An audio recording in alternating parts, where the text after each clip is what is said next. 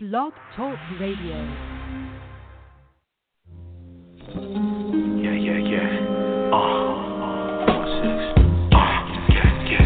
I know the ledge. I know the ledge. I know the ledge. I pray to me before I go to bed. Follow what the omen said. Manifest everything I wrote in red. The war not over till your opposers dead. Cry blood, turn the ocean red. I never knew I was a king. Bleed, blood red cause I read. Listen close when the deaf man sings. Sounds like the planet with the ring. The blacker the berry, the more they gon' steal the juice. Around my neck I still feel the noose. You see a gang, I see a brilliant troop. With no men to show them where to shoot. When the women do, they call it Cheryl Swoops. Same color as the soil that conceals the roots. Water, grow, bloom, reveal the fruit. The Messiah will appear in youth. The liar's nervous when he hears the truth. And here's the proof. I build my pyramid top down. What's the future if it's not now? I just heard a nigga shot a cop down. Karma for how the cop shot my pops down. What's a king if he's not brown? Anything I put on my head is considered my crown. My nature's like a nature. I mow the grass so it ain't yours. Death relates more to escape doors. Nothing's more great than a great more. I know the ledge. I know the ledge. I know the ledge. I pray to me before I go to bed. Follow what the omen said. Manifest everything I wrote in red. The war not over till your opposers dead. Cry blood, turn the ocean red. The beast is in beast mode. The streets is on street code. The priest is in street clothes. My war is open air, you niggas hope and stare into pale blue skies, into pale blue eyes, on them pale white horses and them pale white Porsches. We riding in Denali Ubers, through the Cali Yuga, like San Fernando Valley shooters. Rumor has it that the militants having ill intent to enlighten the darkness, the filaments. They've been doing the killing since the Philistines. The game in life is chess and they killing queens. You can hear the screams of Billie Jean. Seen the same amount of death that Papa Doc and Haiti saw. Way before Rex 84. Hashtag summer 84. Life's a bitch. You been hexed by Lady Saw. Kill the bitch. The modern day saga, the Gilgamesh. The modern day naggers, yeah, we steal the shit. Glitching in the matrix. Zion is under attack. Lions is under attack. Mumra versus Thundercats. Lightning striking, thunder a clap. Sentinels on the prowl. OVO owl, foul in that flagrant shit. Agent Smith on that agent shit. I know the ledge. I know the ledge. I know the ledge. I pray to me before I go to bed. Follow what the omen said. Manifest everything I wrote in red. The war not over till your opposers dead. Cry blood, turn the ocean red. I know the ledge. Follow what was said by them older heads. No need to second guess cause a code was left. Focus on what's right so there's no going left. Know when to strike like a cobra head. How you gonna fight it if we throwing lead? Not caring what you like, you better go ahead. Shit, them older heads overemphasize. You gotta know the ledge, only then you'll rise through rank and file. It might take a while like growing dreads. Shit, it takes at least 15 years to raise a child. And they say a man should be 40 until considered wise. Being masters mean more than being able to memorize a few lines or a chapter. That's an actor. So what you know the earth's circumference? What are you doing in your earthly functions to bring heaven to your bedroom? Cause that's the rapture. I only seen you beating niggas in the head so hard. We all in need of Excedrins. And that's from laughter. Possession of secrets doesn't make you omnipresent or omnipotent or omnipotent. But when you neglect to teach it, it makes you amongst the 10%. So then the poor righteous needs the wages of labor are all priceless. Therefore render free of charge. Cause it's part of the resume of being God. I know the ledge. Follow what was said by them older heads. How you gonna fight it if we throwing lead? There's no need to light it if you know it's red. I know the ledge. I know the ledge. I pray to me before I go to bed. And follow what the omen said. Manifest everything I wrote in red. The war not over till your opposer's dead. Cry blood, turn the ocean red. Yeah.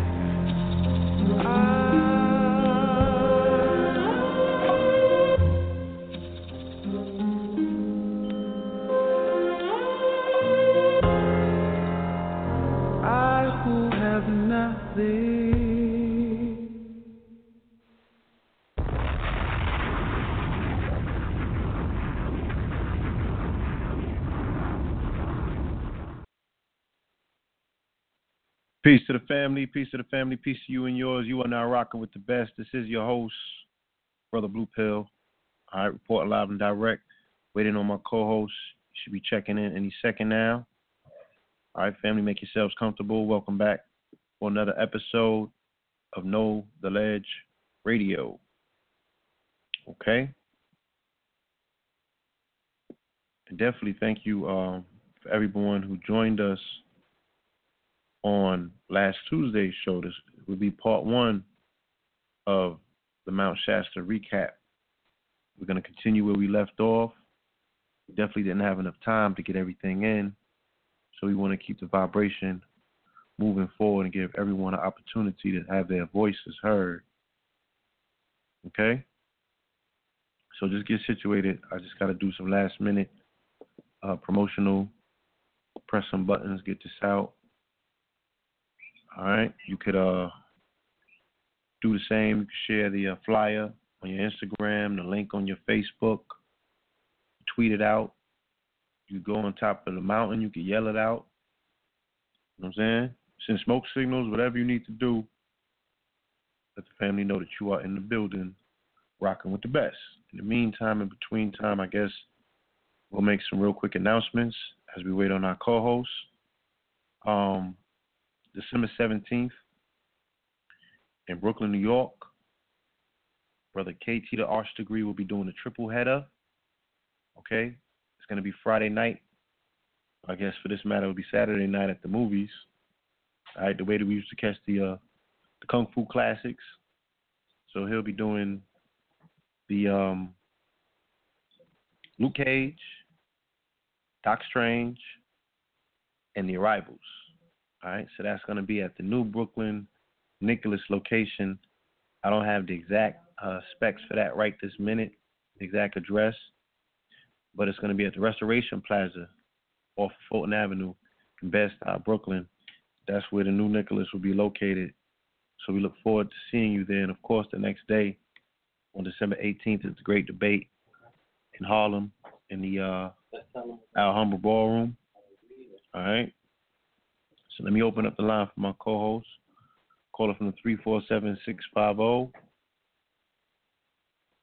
Peace to you and yours. Peace, peace, peace to the family, peace to you and yours. Brother Red Pill in the building, representing here for Know the Ledge Radio. You are now rocking with the best. Is my audio clear? I know it's a little bit of noise in the background, but can you hear me? I can hear you. Yes. All right. I can hear you. Anything else in the background? Yeah, that's just that New York train system. Shout out to the ILP line. You know, they provided ad-libs right now. But, Indeed. how's everybody like doing?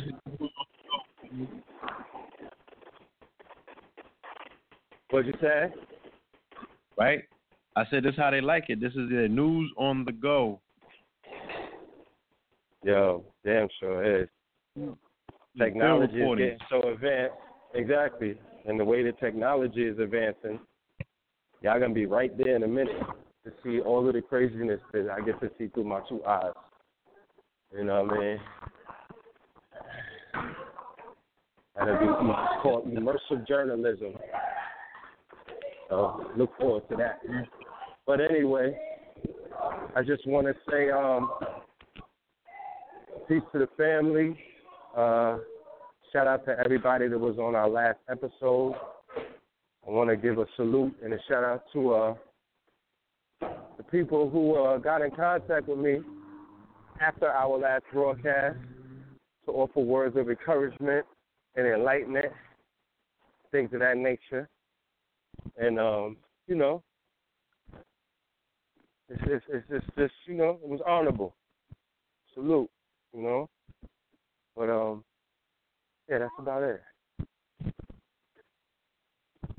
Yeah, they reached out to me as well. You know, the family that went on the retreat, you know, they definitely was like, brother needs to experience what we experienced. You know what I'm saying? No doubt. Yeah, I think that, you know, that might be a byproduct of an immersive environment that you're in. Yeah, I mean,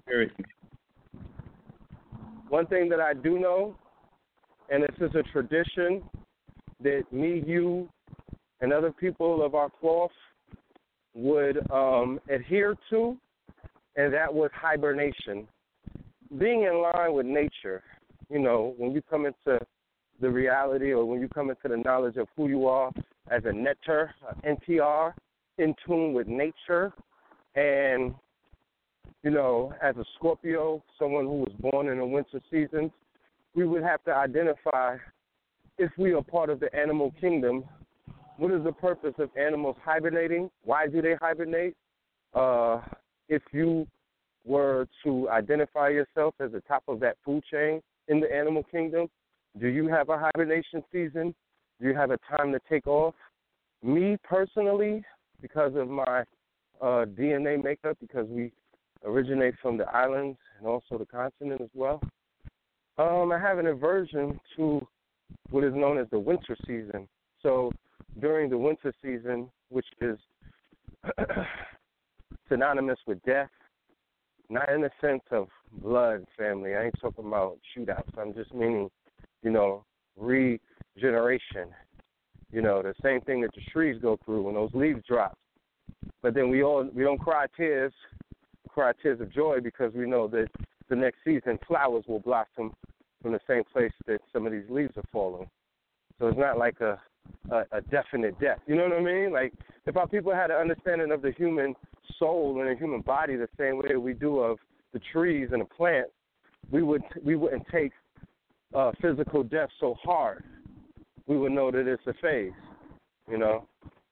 So I just think that it's, you know, it's my body or my spirit calling out for that hibernation. You feel me? Doing things a little different. Going into a tropical environment during this winter season, because I'm here to tell you, man, I am no good to nobody in the wintertime, especially in February. Facts. Not in this New York weather. You know what I'm saying? That's like riding a dirt bike. You know what I mean? That's like somebody that's like a rough rider in a snowstorm. He has no purpose, family. He can't do the night bike tricks from the DMX video. You know what I mean? Put that nigga in the garage until June or something. He serves no purpose. So I'm not the best winter person, but I do look forward to a retreat. You know. I said, you're not made for that? Yeah. Yeah, so I look forward to your retreat, whatever's coming up next. I will definitely make sure that I'm in the building, you know. Try to bring my babies with me. I would love for them to experience that as well. But yeah. No doubt. Well, let me say this, you know, and family, you know, this is why I want to get this out early in the program, because we got a lot of inquiries from last program, and I didn't get a chance to put this information out. For those people that are inquiring about the next retreat, we do have dates, but we haven't put, you know, the advertisement up. But you can email us, right, so we can have your name in the data bank at info@Shasta Medicine. That's SHAS. I need an assistant. Hello, what? I'm sorry.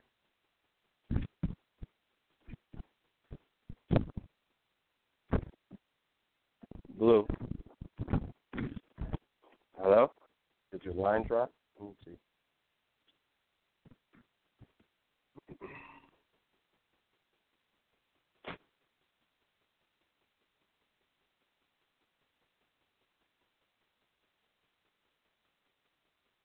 Hello? Hello?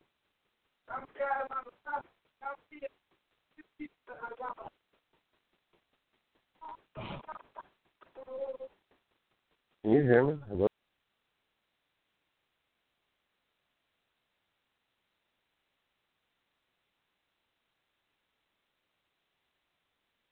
Yeah, family. My line dropped. All right, and apparently my brothers did as well. So I'm back and he's back. Let me open up his line. That was awkward. Yeah, I'm here. Yeah. I didn't know what the hell happened. Started hearing all this Allah white bar throwing that arrow. Yeah, what's going on in the background? When you say Allah white bar on Blog Talk, they'll drop your line. That shit is like they got coke. Trust me. I believe that to be true. What was the name of that system? The carnivore that listens to all the calls? I don't even know. Yeah. They heard two key words come together, Amir and Allah white bar, and that shit they clicked. Can I do this real quick? You know, because somebody else was listening to the program, you know what I'm saying, and they got infuriated. Like, I got people they do their best to try to pull me from the situation. They want me to they want me to bring this information to a different audience. They say that I'm spinning my wheels and wasting my time, you know, preaching to the choir. They say I'm way too intelligent for this. And they don't what? What talking about? Huh? Far too intelligent for what? Yes. Now read a post that was shared with me. Yeah. Do that. And I'm not going to mention the name of the author. I probably would afterwards. This is the content of the post. It says, you know what's unfair? Let me tell you. It's unfair that black people keep going back to sleep and other people have to give up their lives to lift up sleepy, tired neighbors. Marcus Garvey came and woke these niggas up, and when he left, they went back to sleep. Noble Drew Ali came and woke these niggas up, and when they left, they went back to sleep. Angela Davis set an example of what happened. The people went back to sleep. Assata Shakur can't even come back to America, and for what? She's on the FBI's most wanted list for representing sleepy-ass niggas, and that's not fair because there is no honor. Can Farrakhan go live his life already? The man is over 80 years old, and he still got to come minister to you niggas, and that's whack. Does there really need to be another Hidden Colors movie? I mean, really? Why should a black woman find a babysitter just so she can be on the front line away from her children to wake you niggas up again? And if she goes to jail, what about her babies? You definitely won't hold her seeds down because you won't even hold your own seeds down. And what did Corinne Gaines die for again? She had a belief in sleepy niggas, and that's unfair. No more people need to die for the sleepy blacks of America. Seriously, no more. Blood has been shed and dues have been paid. So if your ass is asleep, that's okay. You deserve to be asleep. Too many dynamic people have died way too early and gone out of their way for you sleepy MFers. They give up their goals to keep waking tired-ass niggas up, but them days are over. Dr. Ben got books. Elijah Muhammad got books. Sister Soldier got books. Malcolm X got lectures. I mean, damn, Google is your goddamn friend. When is the living going to work for the living? When? It's still political prisoners locked up. The people don't even talk about them. Fact. They went to jail for nothing. Ali Muhammad did all that work for nothing. I mean, damn. Lauryn Hill should have just made pop music. Because fucking with you sleepy niggas brings no return on the investment. Malcolm should have stayed dating white women, because at least if he graduated from Harvard, they would honor the man. His work would be heavily studied and improved upon and more valued if he was an inclusive humanitarian instead of investing so much time in sleepy, tired niggers. It's sad, and it ain't fair, and it ain't cool. And if you're putting your life on the line at this point for Black America, you're retarded. It would be smarter to save the whales, the trees, and endangered rhinos than to try to save people that don't honor their master teachers. Sleepy niggas need to stay asleep, and the living need to live more. Blow that shit up.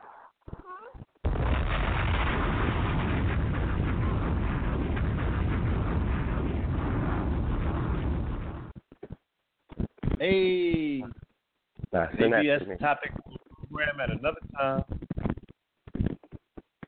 I mean, here's I'm gonna add on before I leave that was the foundation of my rant last week. If you go back and listen to it, that was the context of the rant. Realizing in the ninth inning, at the bottom of the ninth, that these niggas went and bought air mattresses and them shits that you wear in your neck on a plane because they get ready to go back to sleep for this next 4 years. Okay? They rather fly to Mars. If Mars is like, if Elon Musk is like, I'll put you to sleep for 4 years, you could just go to Mars. You could just sleep and listen to Netflix. They would do it. Oh, no, they signed up for that. They would do it. Not enough for that in mass. They just want to sleep. It's going to look like... I know how I feel. I don't like waking up.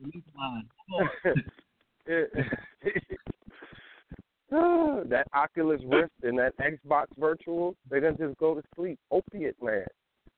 To add on with the Oxycontin that they pop in, and then, they'll just step up their prescription. No, they're going to have the Oxy Drip. Hold on. They're going to have the Oxy Drip with the 45-degree angle in seat. So they could switch from NFL to virtual reality, right? They're going to hit them with Grand Theft Auto Virtual. It's a wrap.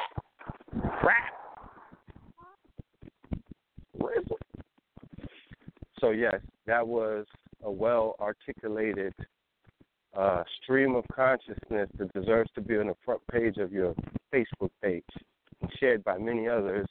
And that needs to be, like, that's my acceptance speech. Send that to me. If I ever receive an award, I'm going to read that. They need to hear that.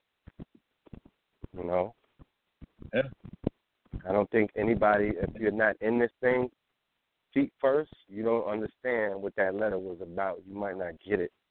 But burn about 1,000 hours in community service for your people and lose a few loved ones and, you know, all of the other travesties that come with this work. And you'll understand what that man is right now. 50 or 100, and you might have an idea of the frustration when you start seeing not just the people, but some of the teachers, the frontliners, you know, take a nap right on the front line. Like I said, I went in the train station the other day, and the homeless person had a sleeping blanket next to the token booth, not behind the booth. They wasn't even respectful to homeless people. They was sleeping right there by the token booth. And this was during rush hour. Wow, you mean like where people go in the toll booth at? Where they go in the toll booth, he parked up a sleeping bag next to behind the booth where you're supposed to be. You know, that's where most homeless people could be found. This nigga said, I'm going to do some new shit. I'm going to sleep during the day, broad day, in the middle of all European business. Me, with my melanated self, is going to pull up a sleeping bag and go to sleep right there on the floor. Dang. During rush hour, and I'm going to peek my head up when it gets noisy and look at everybody like, why are y'all noisy in the train station? That's where we at right now with it. So, yeah, DNA response to environment. Yeah. DNA response to environment. You know what I'm saying? I think that's tantamount to tonight's conversation about the necessity to unplug from, these concrete cemeteries that we call cities. You know what I'm saying? And even people that are not in the cities, they in the South, in rural areas, and they backsliding into the 1860s, the 1840s. So there just needs to be a complete uprooting and upheaval, you know what I'm saying, and chucking of all things European, or you're going to end up with a bleached blonde wig like your boy Kanye, because it's just representative and indicative of the spell that our people are under, right, through their psyche, all right? So the boy showed up with blue eyes first at the Met Gala. Now he got bleached blonde hair, looking like Wesley Snipes in Demolition Man. He got rendition, like we told you. But keep in mind, that is a telltale. All of them come back with bleached hair. Chris Brown came back with it. Lil Wayne came back with it, and a few other people. So, like Blue said, they're going and digging it. They're going into your brain. Remember Inception? They're going into your superconscious. They're pulling shit up from the third level. What's buried on the third level? That's what's coming out now. And that's all programming. That's all stuff that men bury and women bury through trauma and other kind of experiences. So a lot of the casting couch magic, a lot of the stuff that took place prior when he first got in or through his run through this industry, all of that was buried. All of that pain gets buried by Percocet, Xannies, Oxycontin, liquor, coke, weed. They bury the pain. They bury the pain body and the trauma. But once they play with your brain, psychiatry, remember when we went and they showed us that video, Blue, about the eugenic program, Negro Tools, and one of the most dangerous organizations is the people that play with your brain. Because once they got you'd rather get shot. You could do a pull of 50 Cent. I got shot 9 times. I'm alive. You could bounce back from that. Once they play with your brain, back. There's still aspects of yourself, right? Once they play with your brain, man, you got Europeans. Happened to Huey P. You got Europeans with natural pathological, so you got the Euros, the Pilgrims with natural sociopathic pathological issues. Now they're going to cast judgment on this man because black men, because of eugenics, because of what was taking place in the 20s, 30s, and all of these other things, black men who show any display of mental health issues, you're old yeller. They're gonna, what the fuck? What do you think old yeller is about? They're gonna put you down.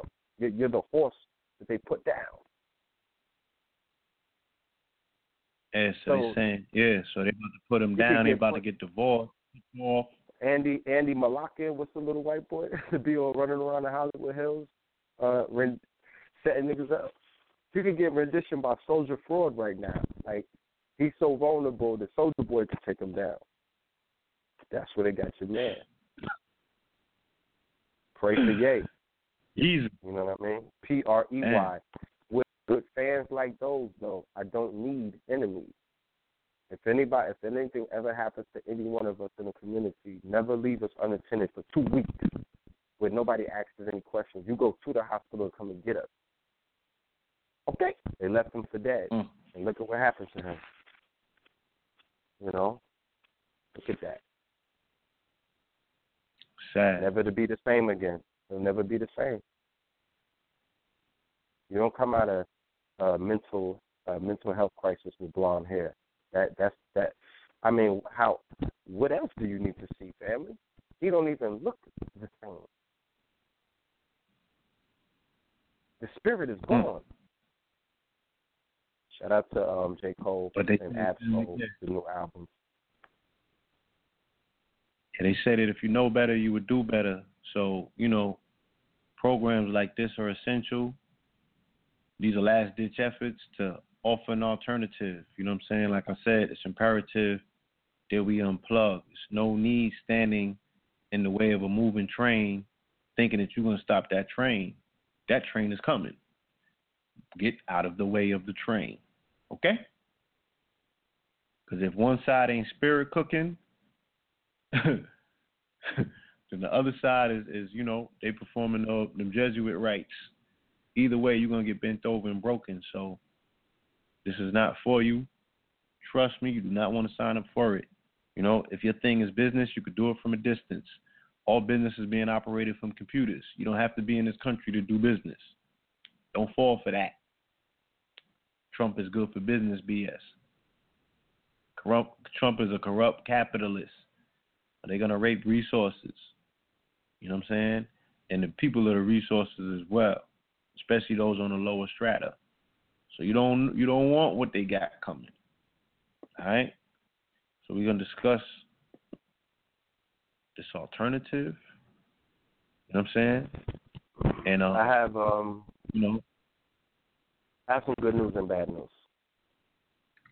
Come on. The good news is I've been studying. The bad news is that as a result of a video that I did with my good brother Rich yesterday, dealing with normalization, the quest to do more research on normalization took me into a place that it took me through a door that I've been trying to get through for a very long time. And when I went through that door, I discovered something that really spoke to me, and it made so much sense. You call Trump a corrupt capitalist. I would go further to say not only is he a corrupt capitalist, but he is what you see as the rise of Marxism. And he is,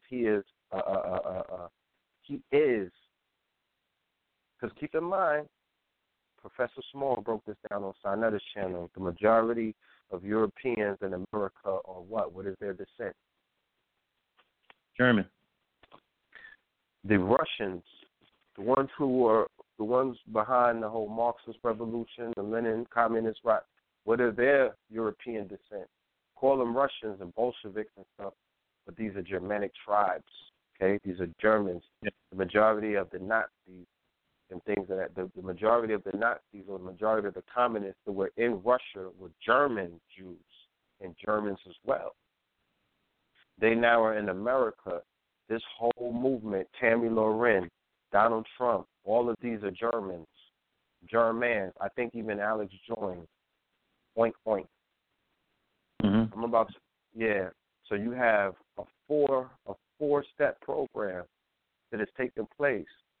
Normalization, demoralization, and that's going to lead into other things.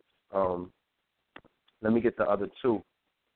But it's basically a 20 to 30-year program that has been implemented on multiple occasions.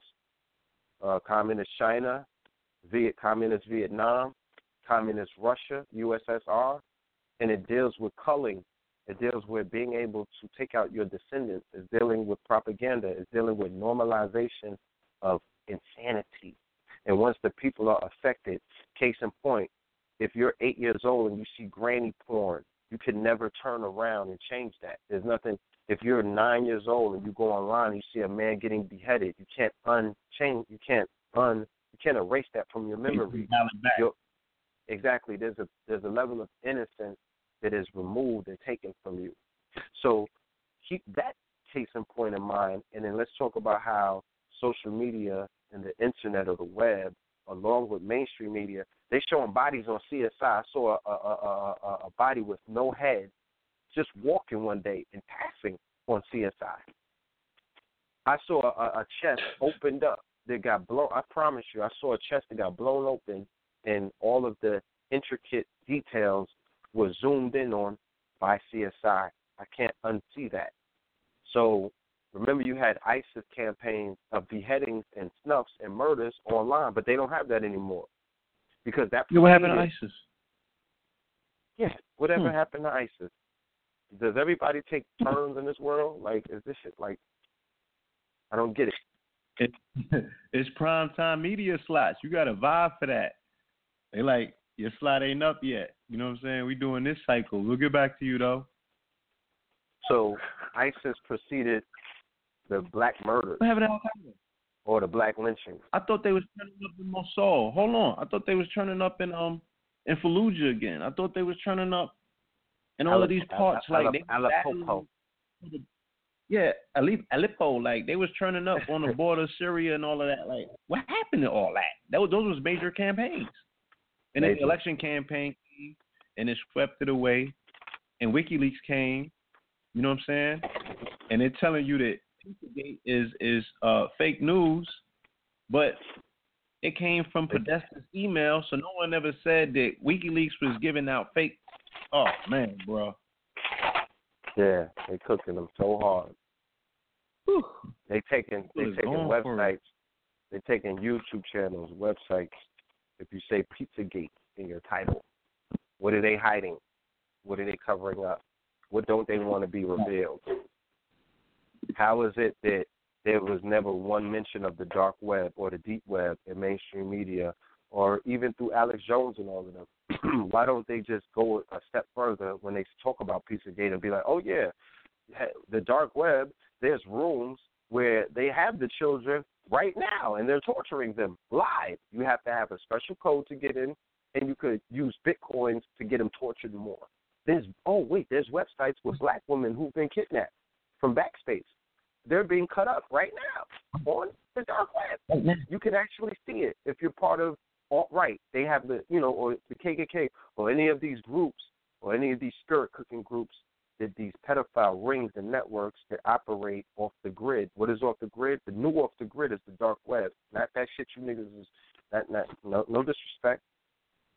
Shout out to all of my doomsday preppers and everybody living off the grid. But I'm not referring to that level of off the grid. I'm talking cyber talk.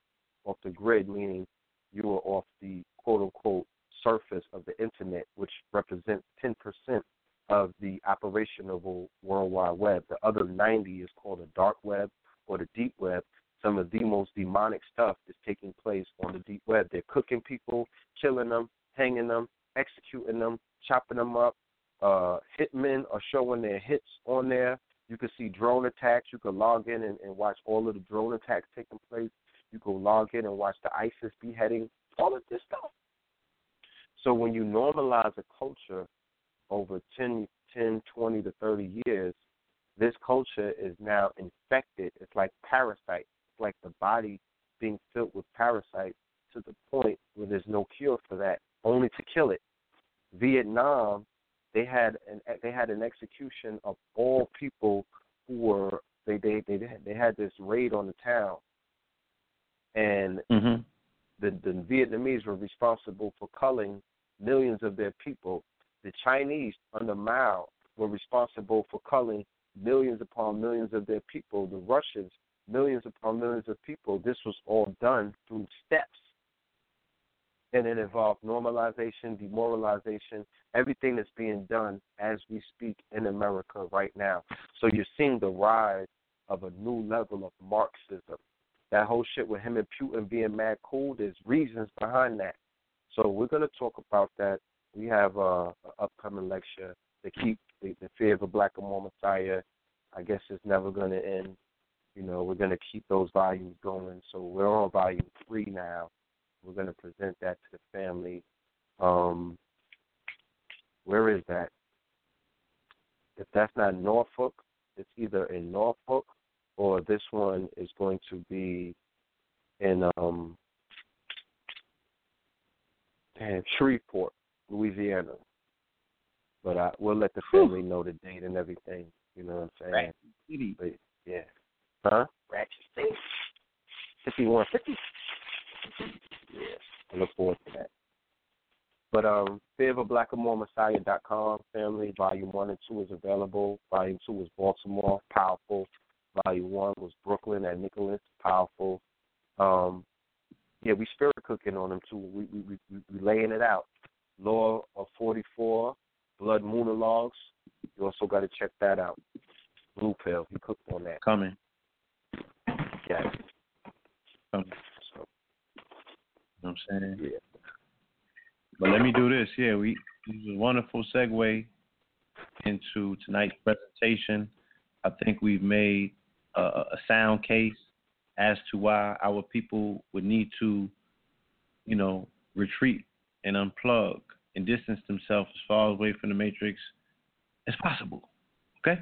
Because that's what the Matrix is offering. That's what they got on the plate right now. And they want to sit everybody at the table and feed you morsels. You know what I'm saying? Do not eat that steak. All right? You're going to have to go for the porridge, the oats, and the grains on the Nebuchadnezzar. You dig? So, let me just read the description. Join us for the follow-up to the powerful episode 1 of our Mount Shasta retreat recap. We will explore the mystery surrounding this mountain, which is referred to as the root chakra of the planetary grid system, and also hear about the mystical experiences some of our attendees had. We will also continue to hear about the transformational impact this retreat has had on many, if not all, of those in attendance. Okay? So I ain't got to tell you to tune in, family, because you already here in the building. All right? Let me drop this bomb. Class is in session.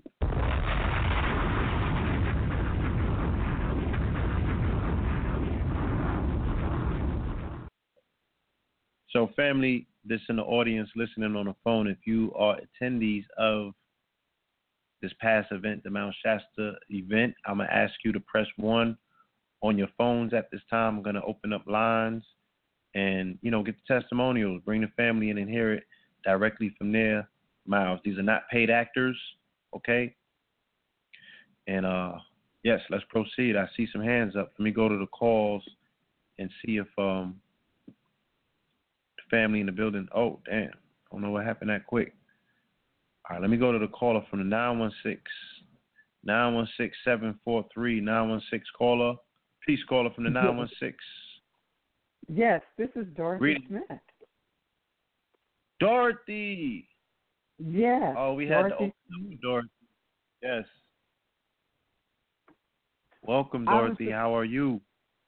I am doing fine, and you? I'm excellent. It's such an honor to hear your voice. I miss you so much. I can't believe it's been a week already. You know what I'm saying? Like, I think we was at Mineral Springs. It's been a full week, and it's been a week too long, as far as I'm concerned. I'm thinking my mind has been there. I'm here at home in Southern Cal, but my body and spirit is still back there. That's yes, how indeed. enjoyable. Yes. So I didn't want to miss. I missed the first one.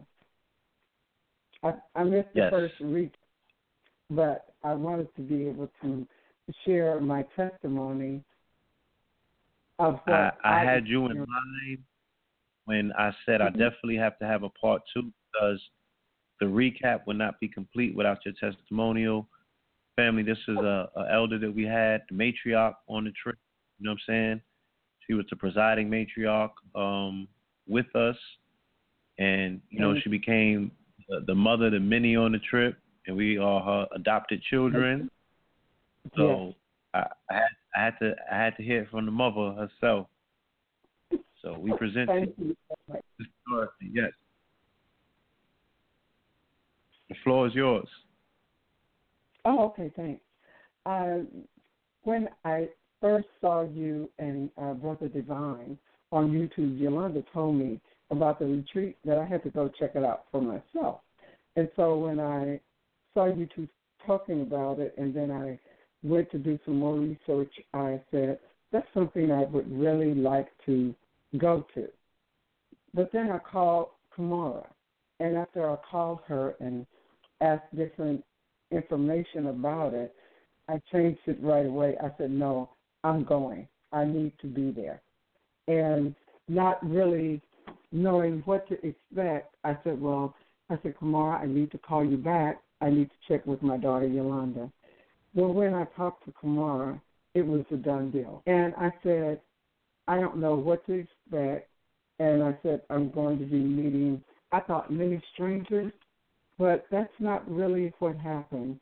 When we got there, all of the people that answered that particular call, it was just like we knew one another. There was a connection right away.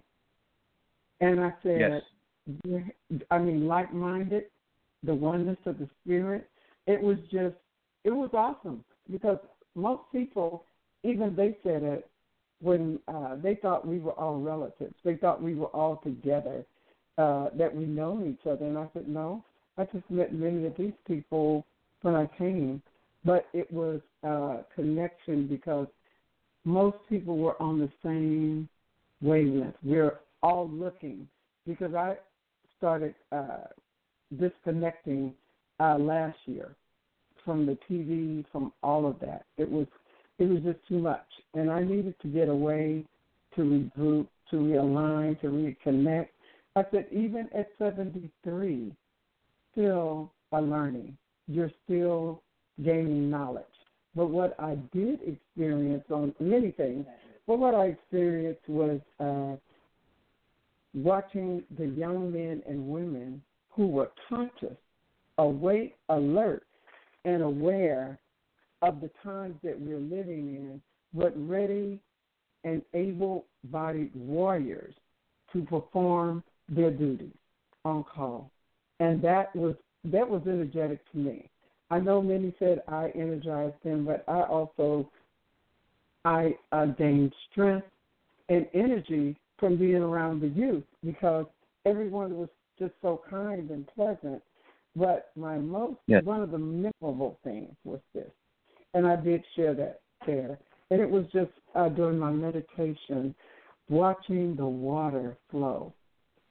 That water really gave me new revelation because I sit there and I watched it and I said, do you see how the water is flowing over the rocks, under the rocks, around the rocks, between the rocks?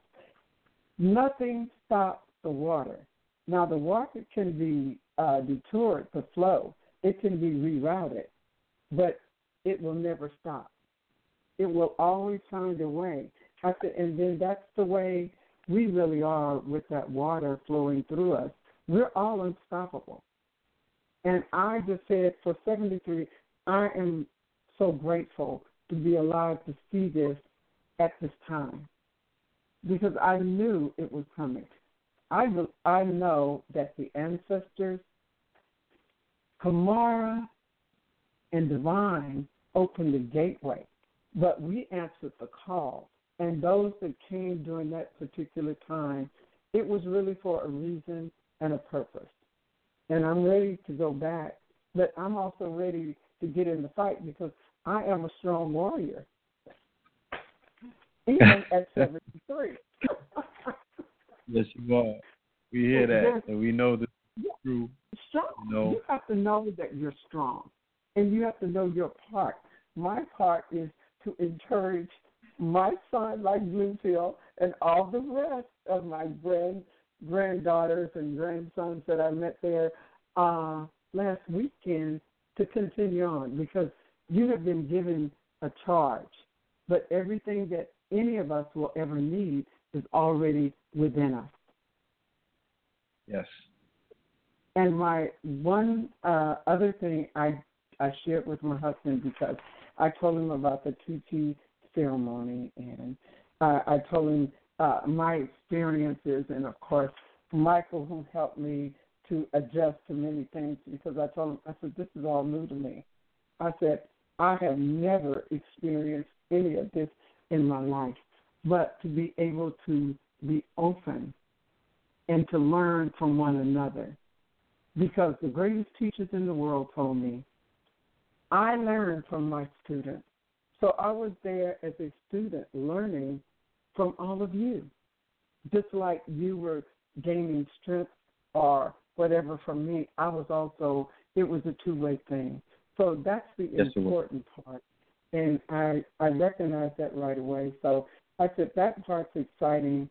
The energy that was in that place, the prayers and everything that went up. I mean, I was really awake, alive, and alert, wanting to know more and to gain more. So I will be ready during this time.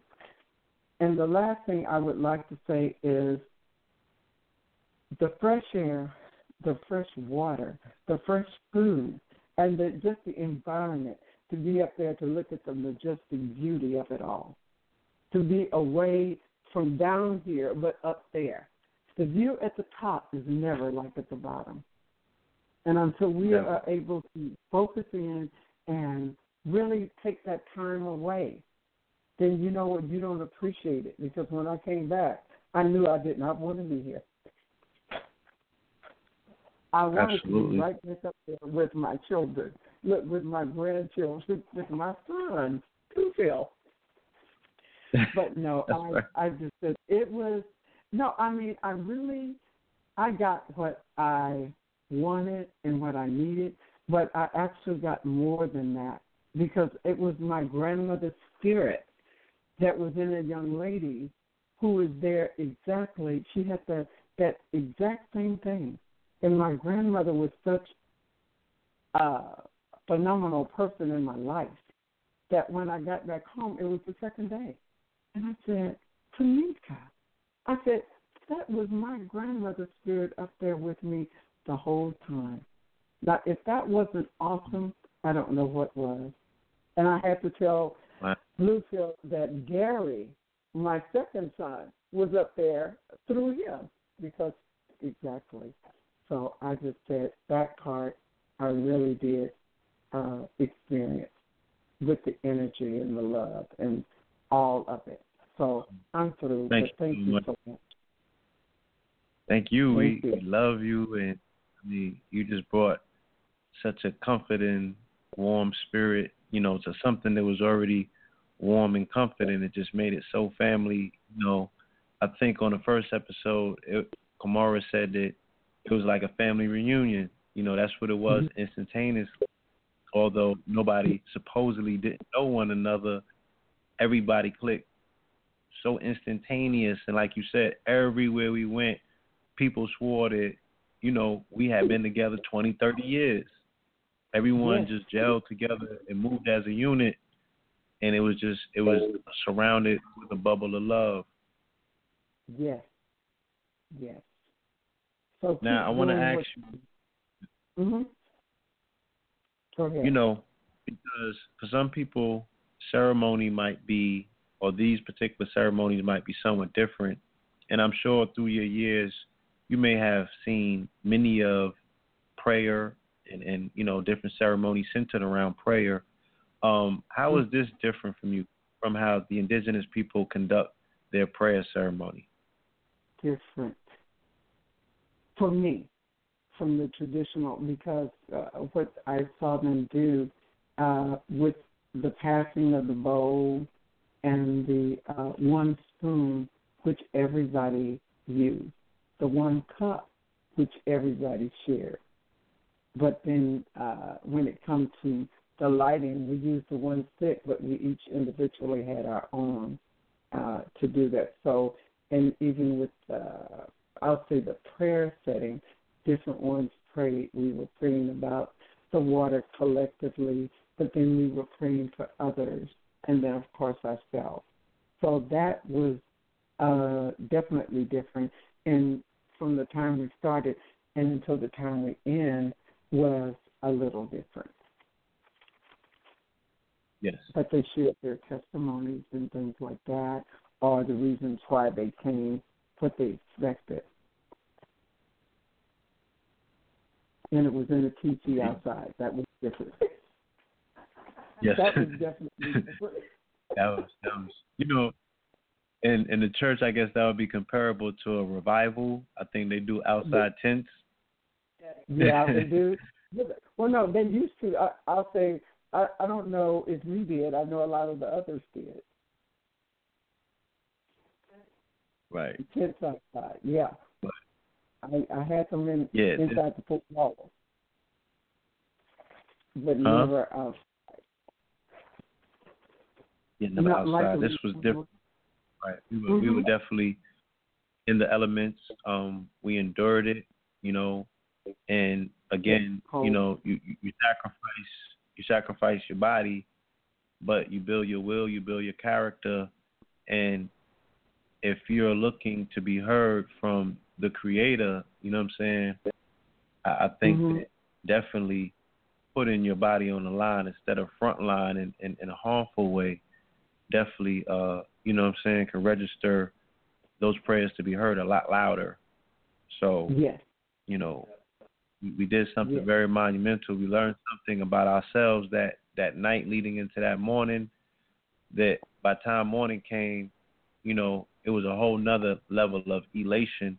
Because like we were telling the family, Uncle Freddie came on and he was speaking, and we had told the family there was a level of apprehension in the beginning because some of our people didn't know about, you know, they weren't too sure about the indigenous, and then they had some people who could be considered European in there, and, you know, everybody was kind of skeptical of one another because they didn't know what to expect. And this was the first time these the variation of cultures were under one tent, or under one teepee for that matter. But when we left that thing, you know, it was a whole nother energy. It was a whole nother respect for everybody. You know what I'm saying? And we were all in a celebratory mode. And I'm telling you, family, we got out of there from 9 p.m. to 9 a.m., and we stayed up partying and just laughing and just happy with each other until 3, 4 p.m. People started laying down. Like, that's how we was on that level of high. And it was no narcotic high. It was the energy. It was the enthusiasm of just being able to bring your prayer from one place to another, from bringing your unity as a unit, from everyone standing firm and strong. Standing firm and strong by sitting, not standing. Sitting and kneeling. It's hard. We're trying our best to give this image to you and relay this information as best we could, but it's really something that your spirit has to experience. You know what I'm saying? You have to be there. They'd have to be there. Once I got my 2 days of rest, I took like 3, 4, 5 years off of my body. Like, my face just got younger, and, you know, the medicine continuously worked. You know what I'm saying? It's a wonderful thing. Yes. Now, that was one thing that really did work. The mucus and stuff that I told Kamara, that first 3 days, it was just mucus coming out of me after I got home. Yes, it was a purification, a cleansing. And I feel absolutely great today. I do. Sound good. Yes, indeed. Now, would this be Yolanda? I see another 916 number. Oh, yes, I'm sure that's Yolanda. I will release the line. Okay, thank you so much. You can stay on. You can stay on if you want, but if you have to go, we do understand. Or you can mute your phone and, you know, chime in when, you know, if you want to. It's up to you. I don't want you to go. Okay, I'll stay. Okay, let me go to caller from 916 837 916 caller. Peace. That's me. Welcome to Know the Lake. Peace, Blue Pill. What's going on with you? Hey, Yolanda. Can you hear me? How you doing? I'm excellent. Yourself? Oh, fantastic. Still high. Wonderful. It's wonderful to hear your voice. Like I said, a week ago. Yes, indeed. A week ago, we were in it. You know what I'm saying? I believe that we was all up in Mineral Springs. Yeah. Last week, I don't really have no concept of time right now, so I think that's what it was. But yeah, I think so too. The time just kind of. I will say one thing, Blue Pill. When I got up there and met Tamika, that was my first time, but she was coming from the same area that we were both coming from, Los Angeles. We didn't know her at first, and we didn't know who was the other person that was coming with us. And finally, she came up to me, and I was like, "Oh, are you the one?" She was like, "Yeah." I was like, "We were looking for you," and I thought it was someone else, but she was the one. So we stood there and just connected immediately. Once we got up to the Mineral Springs, it was pretty much a wash for me. just going over the bridge, watching the water. Water's always been calming for me. I love the water. Used to love to go to the beach all the time just to listen to the waves. So that just kind of embraced me completely at that point. But I will say Kamara really opened it up for me when we went into the spa. And when the lady was telling us what we needed to do and, you know, go into the bath, once I went into that mineral bath, it just seemed like time just slowed down.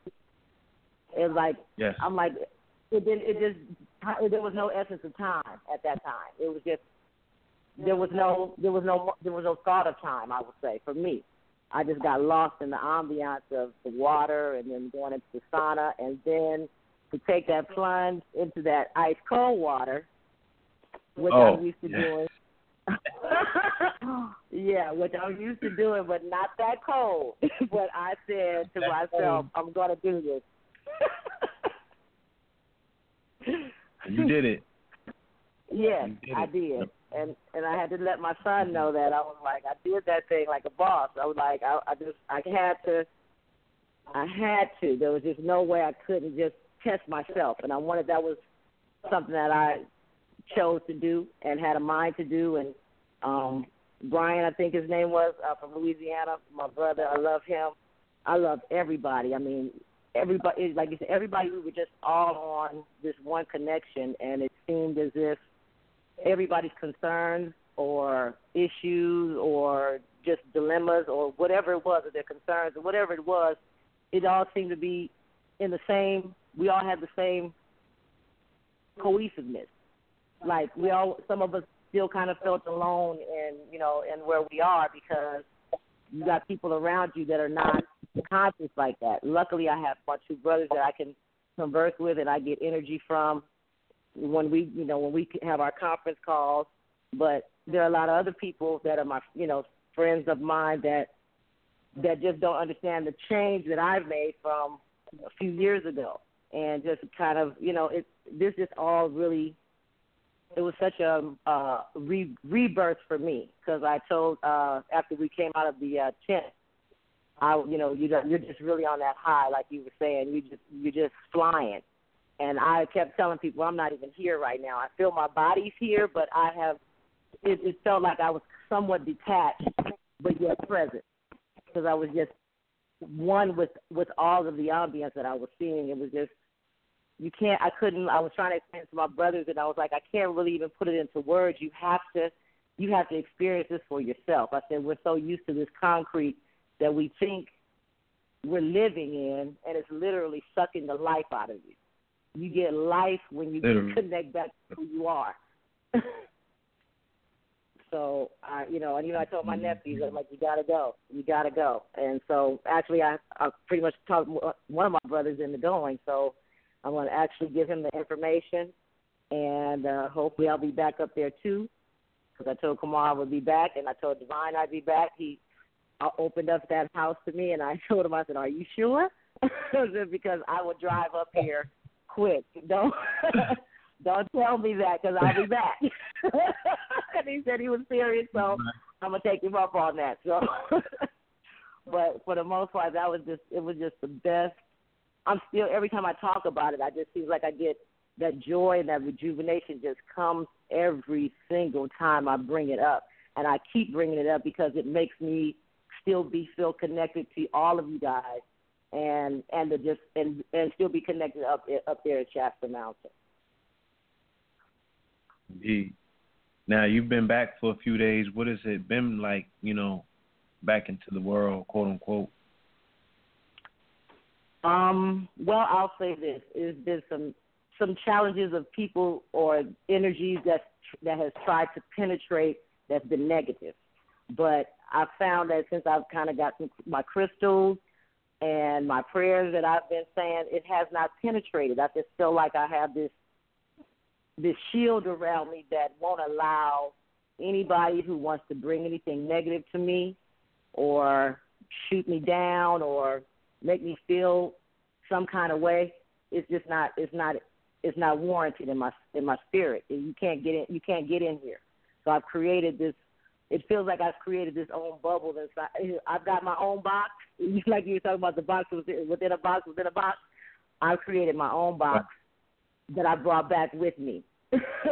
So I won't let anybody in that space to disrupt the harmony that I'm feeling, especially when I go out and I do my walks and every now and I'm looking up at the sun and embracing that, appreciating the wind, which I feel a part of, appreciating the ground that I know I'm made of, all the molecules, the sun, and the water. And I give homage to that, and it just boosts me up every time, which I was doing that prior to, but it's just magnified. So since I've been back, I've had some people that tried to kind of throw some stuff, but I was just like, no, that's not happening. It can't reside here. You have to keep that over there. If that's what you choose to want to deal in, I'm not allowing that. So it was kind of something like I heard you say once on a video. Not sure which one I watched, but, we were talking something about that. Oh, I think it was before we even left it. When we go back, you didn't really want to go back. I think it was when you were talking to Brother Rich about the retreat. And yes. You mentioned something about how you didn't really want to come back. And I was like, I so understand that. But I knew I was back. And I was just like, dang, I could have stayed longer. I got to go back. So, I'm preparing myself mentally.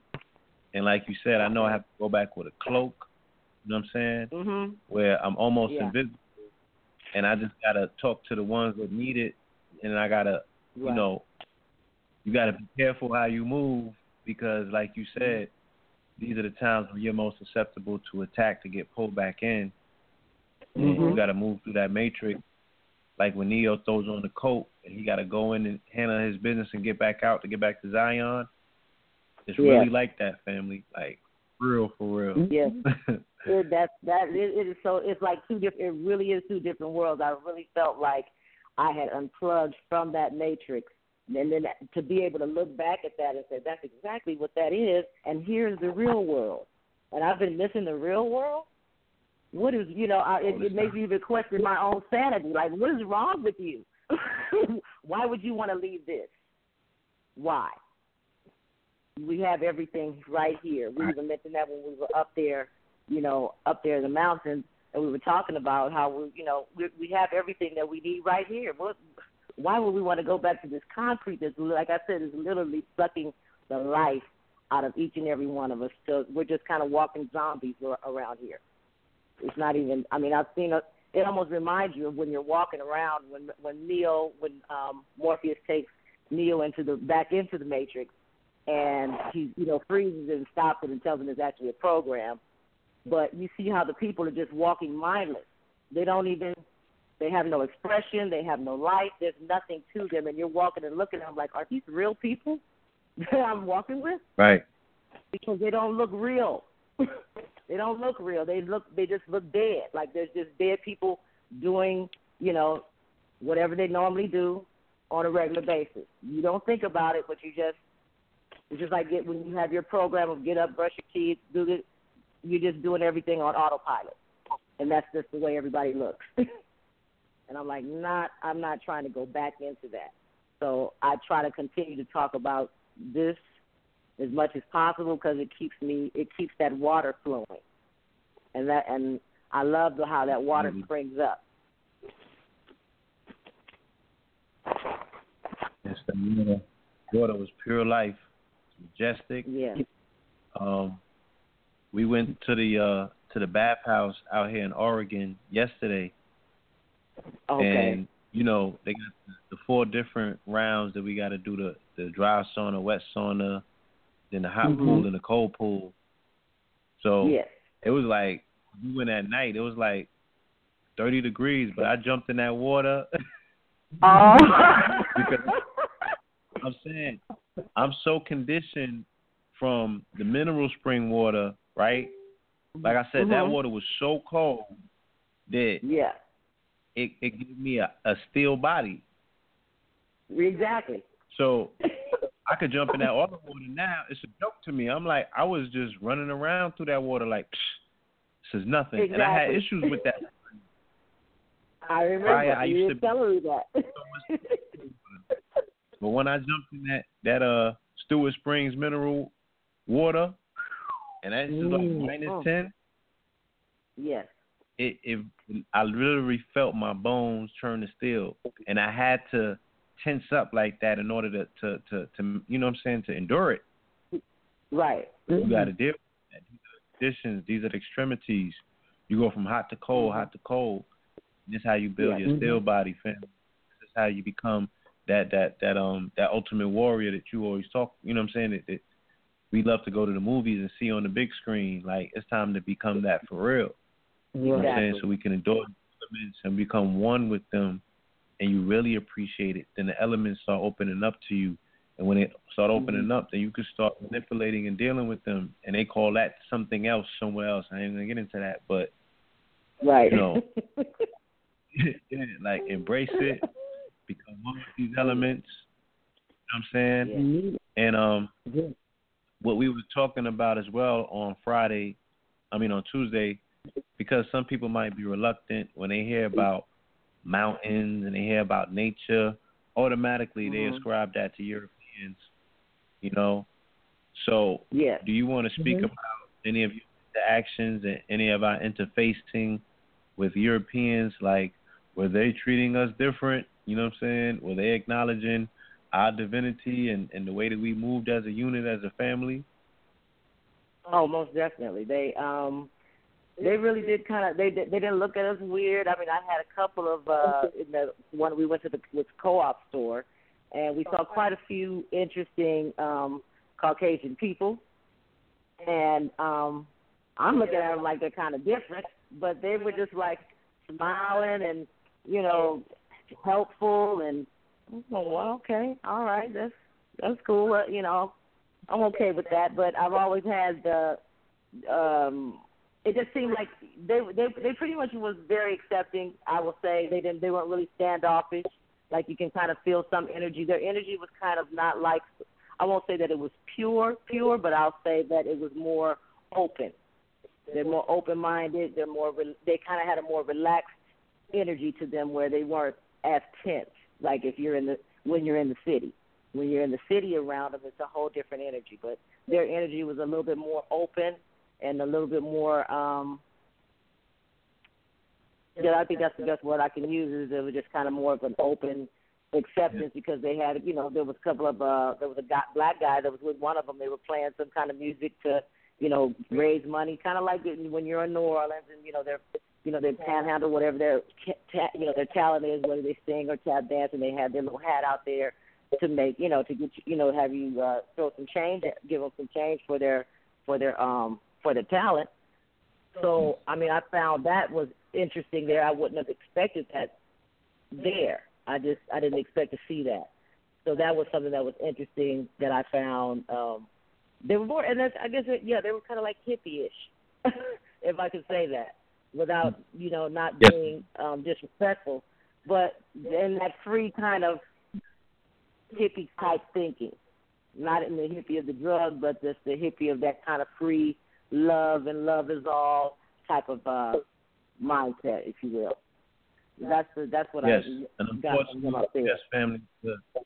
The weird energy that we were running up against, unfortunately, family, it was being directed to us from other melanated people. Okay. Mm-hmm. Unfortunately. Mm-hmm. Yeah, that's what we was running. Very weird black people. Yeah. Almost was like frozen. It was almost like Kanye. Yeah, like, you don't know, they had lobotomy. What oh my. They was frozen. Yeah, it was weird as shit. Yeah, and I'm saying, because we've been experiencing this even, from the following days that I've been out here, all the way up until last night, and we open these portals where people say, we never see any melanated people. Everywhere we pop up, they pop up. But they almost like robots because they don't speak. They just yes. They just, it's weird. I can't even speak on it. I can't even explain it. Yeah. Right. They can't put really a word to it.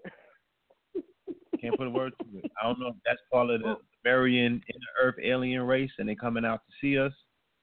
I don't know what it is, but Because we had a visitor when we were in the teepee.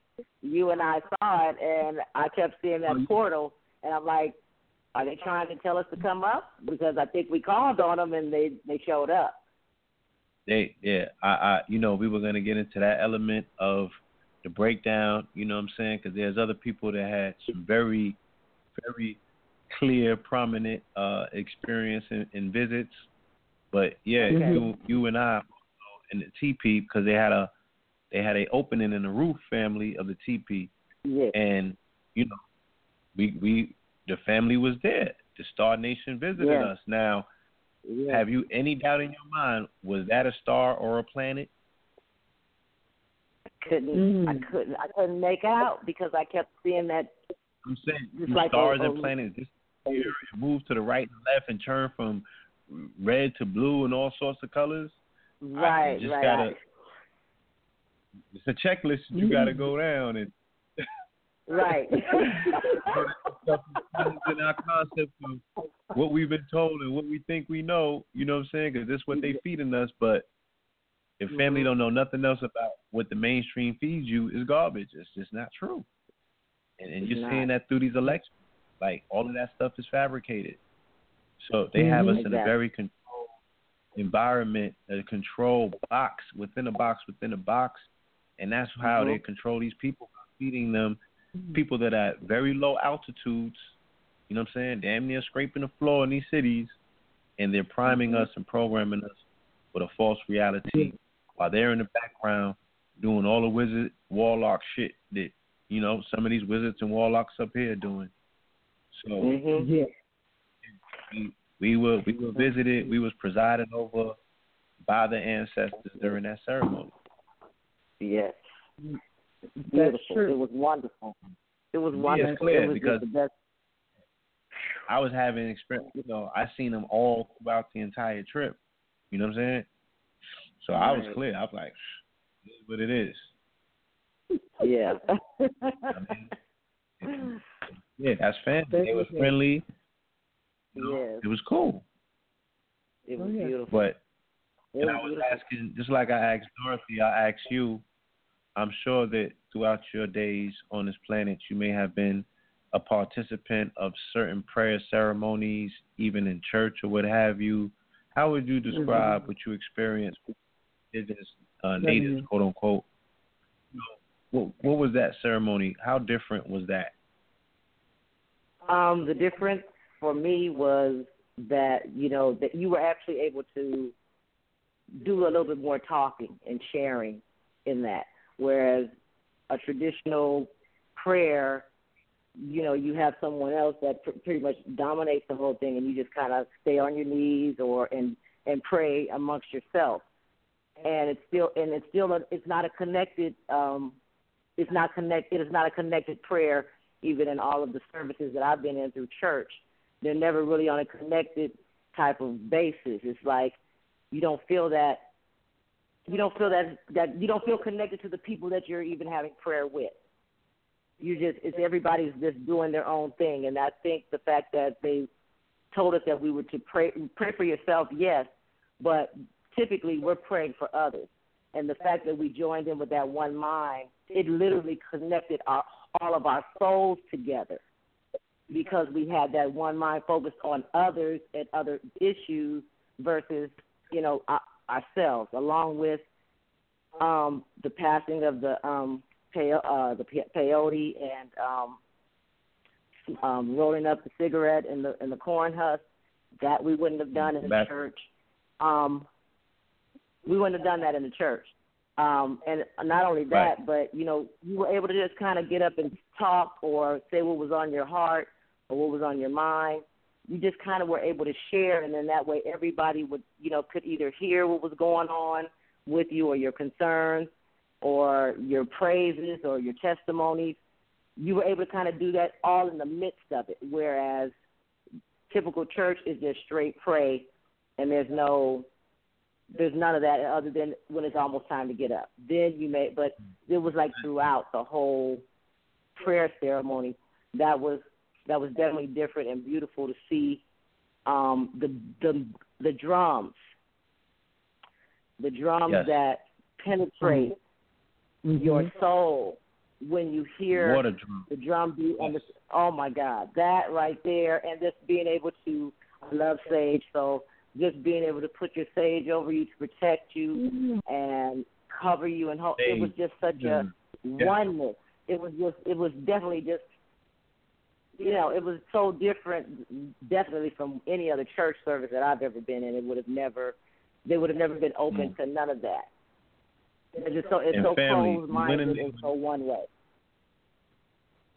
We went in there with no expectations, but we all bore witness to a 24-hour turnaround in regards to Standing Rock, because a lot of the prayers went to the family and Standing Rock, because the indigenous elders and the family that we were surrounded with had family there, and it was lamenting on their hearts. There's some of the tears.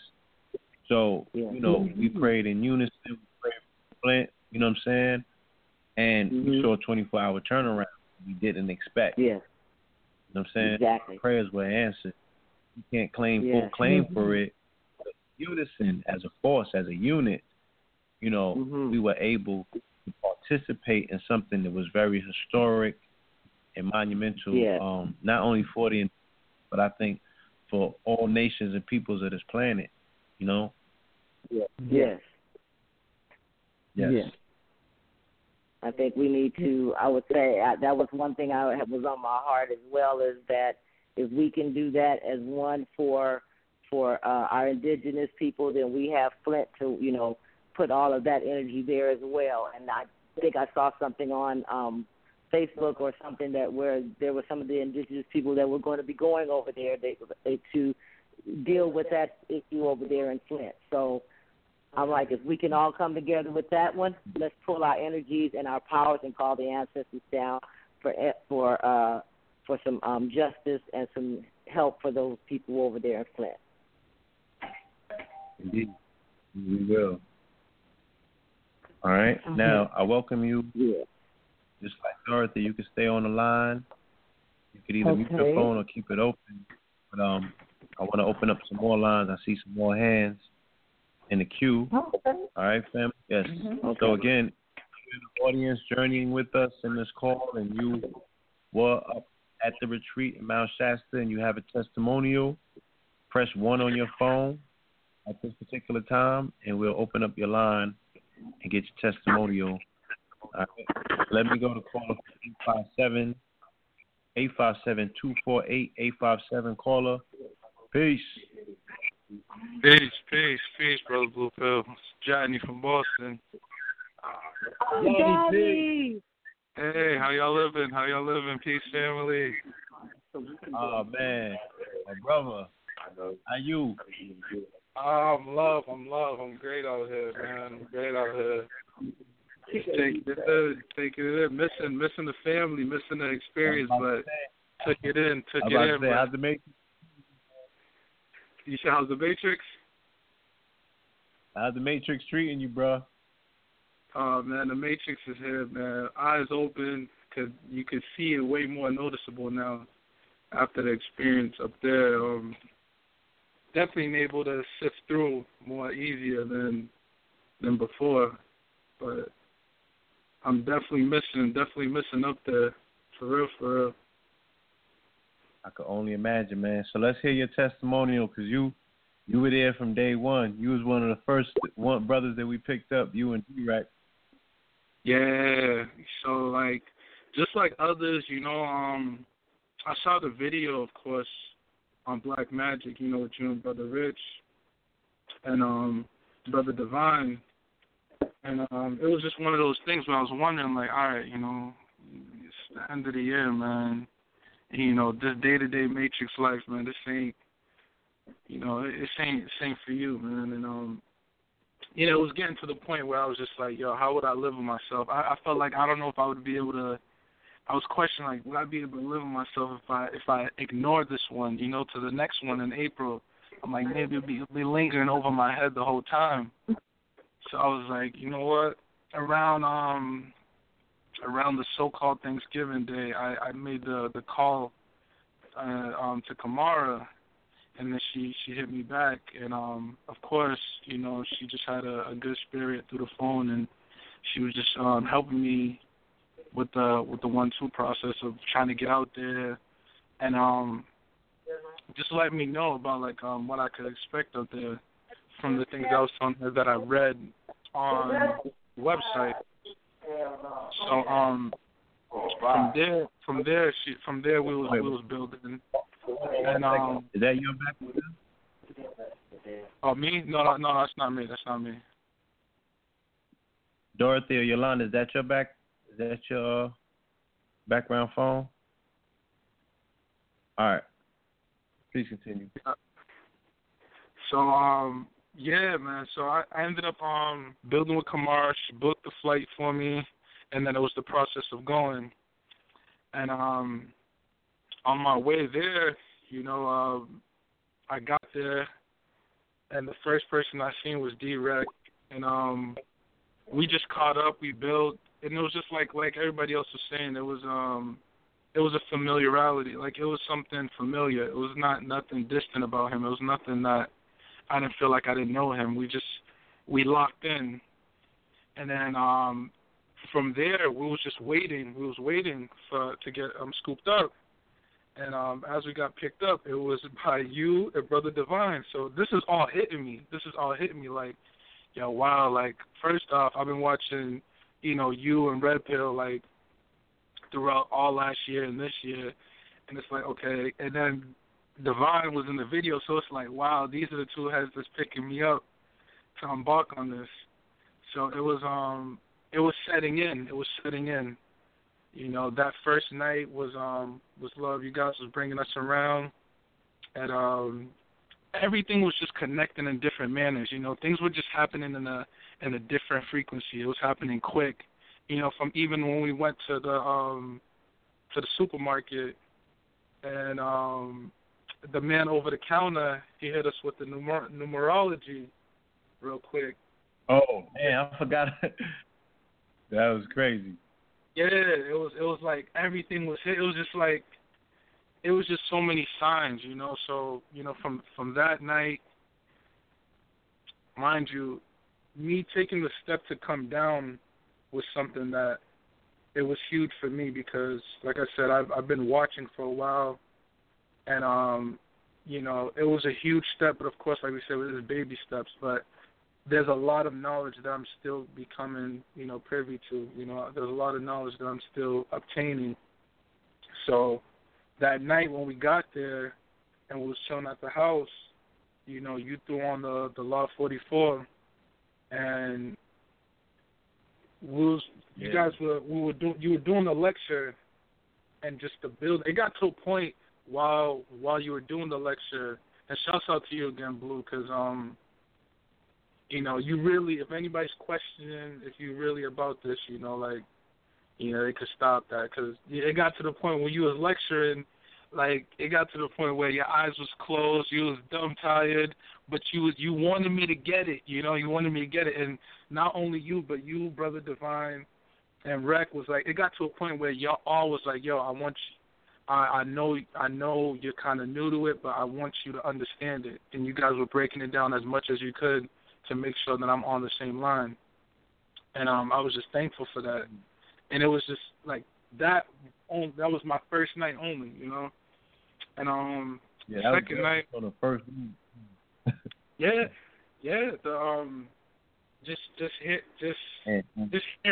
just obtaining all right. I just want to interject, when you made reference to the man at the counter, you know, we made a purchase.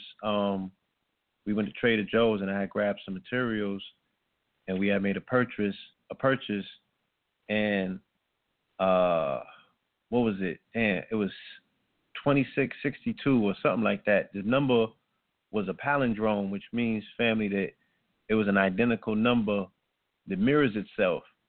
And the guy over the counter he made a comment.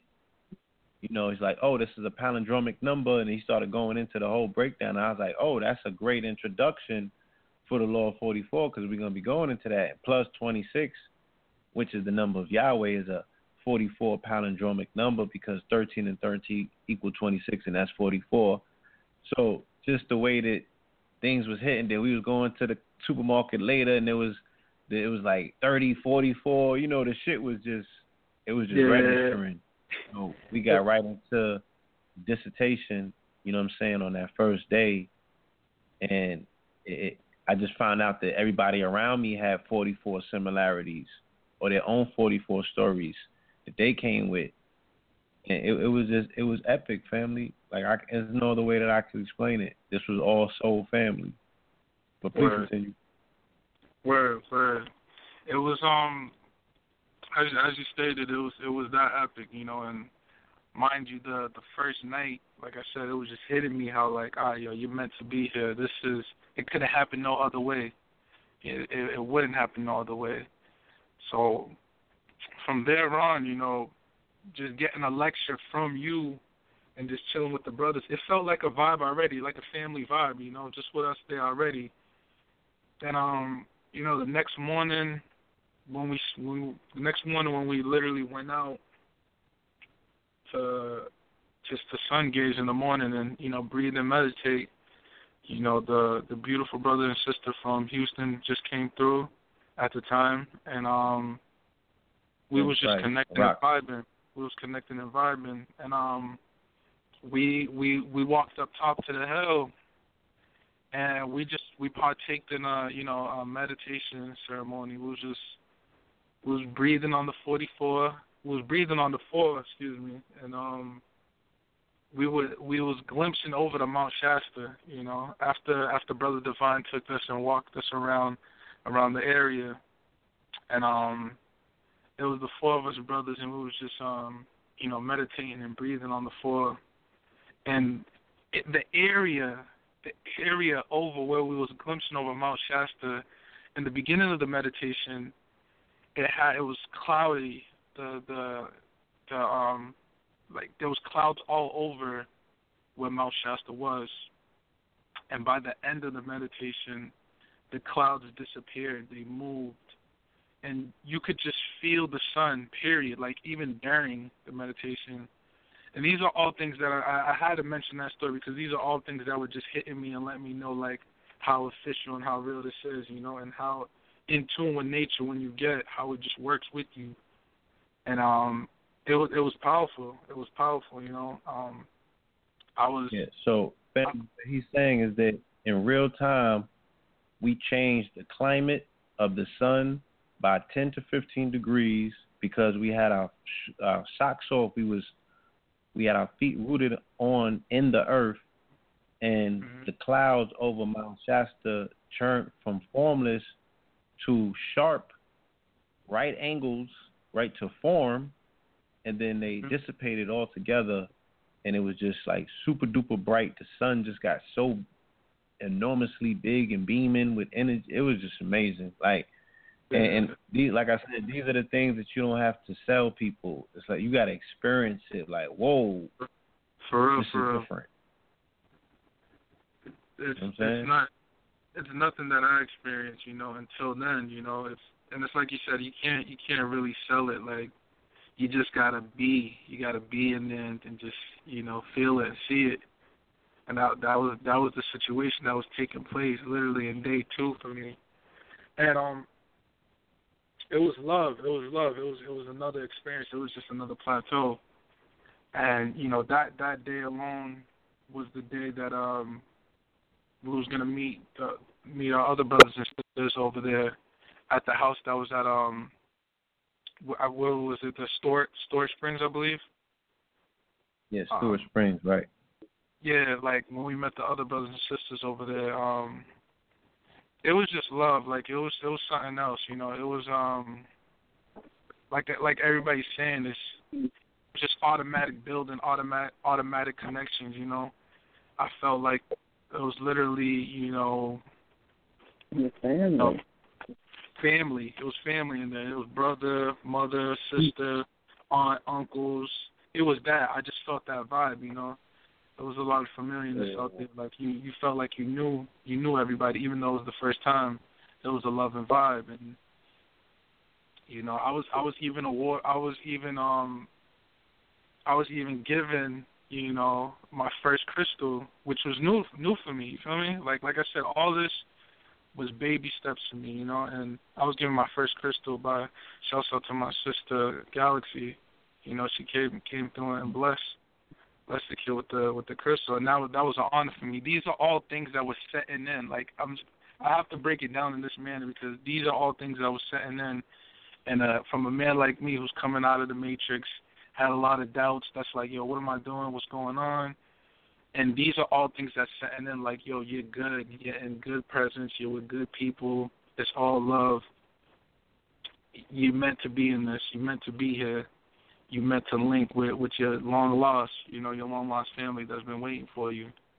Mm-hmm. And you know, you know, and these are things that's happening. And before that, you know, that happened when I was blessed, and then we sat down in the circle for the cacao, you know, the inducing of the cacao and the heart chakra build, you know, and you know, Kamara's, she let it with grace and just, you know, with that good vibe and good spirit that she let it with, and even through that I was learning, you know, because she was dropping those, she was hitting certain points that I need to hear, you know, that we all need to hear, and we all were getting familiar with each other. Everybody got a turn to speak.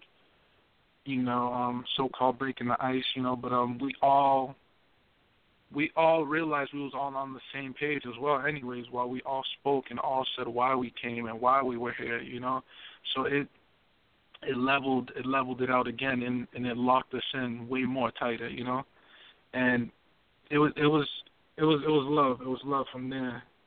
The next day, which was that Saturday, that was when the baths, you know, that was my first time, you know, taking the mineral baths and jumping into that water, getting electrified, you know, to the next and that of feeling the steel, man, like it's that iron, man. I'm telling you, like after jumping in that cold water.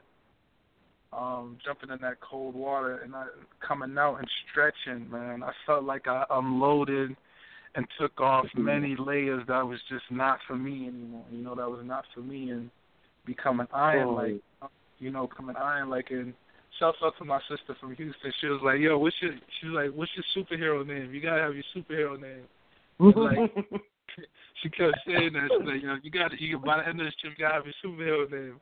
And like, you know, when we was building like towards the second to last day, I was telling her like, yeah, after this, man, after, you know, enduring a lot of this, man, I was like, I'm gonna have to be the Iron Black Bear, man, right now, because I was like, I'm just for being out there and enduring this, you know, like you got the you know, just from being in, you know, different positions, from being in the mountaintop, and after jumping in that cold water and feeling that ironness, and just like, yo, we could take on anything, you know, we could take on anything, right? And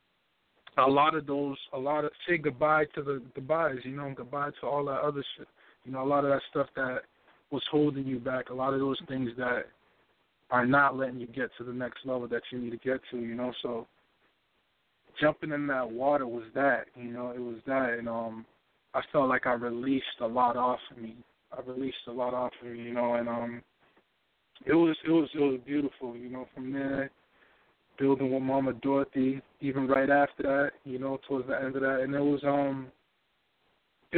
good, you know. Of course, getting the wisdom from Mama, you know, that was all love, you know, that was all love. But that within that same day was when, you know, it was coming, but I didn't know it was coming, you know. Me, Brother Divine, and D-Rec running errands before the TP shit, you know. TP ceremony. Right. Excuse me. And you know, through that we going uptown, downtown, we moving. We getting all around, and it got to the point where we even caught a flat tire. You know, we caught a flat tire after purchasing, going back and forth, we caught a flat tire, and it was one of those things where it happened and none of us was sweating it. Like we weren't ill-willed about it. You know, we was not mad about it.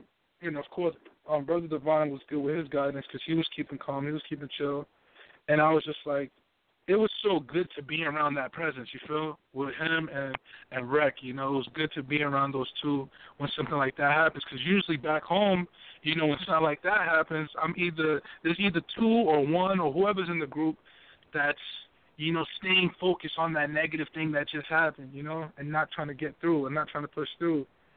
And it was good to be with heads who just, you know, keep trudging along. We keep it moving. Let's keep it going. Without it being said, you know, it was just, let's keep it going. Let's keep it moving. And that's exactly what we did. We just kept it moving, kept it going. And we ended up having to go far out to get some wood for the fire. And literally, on our way back after catching that wood, that's when I endured, and that's when I saw the mothership. And all three of us saw the mothership, by the way. Shucks, nah. And when I say mothership, I'm not talking no Parliament funk. I'm not talking no Funkadelic album covers. I'm talking about I saw the mothership.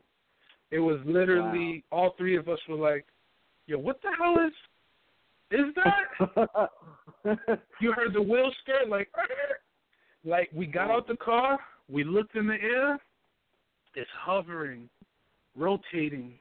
You see all the lights, the red, yellow, orange, blue, green. It was there. It was right there in front of us.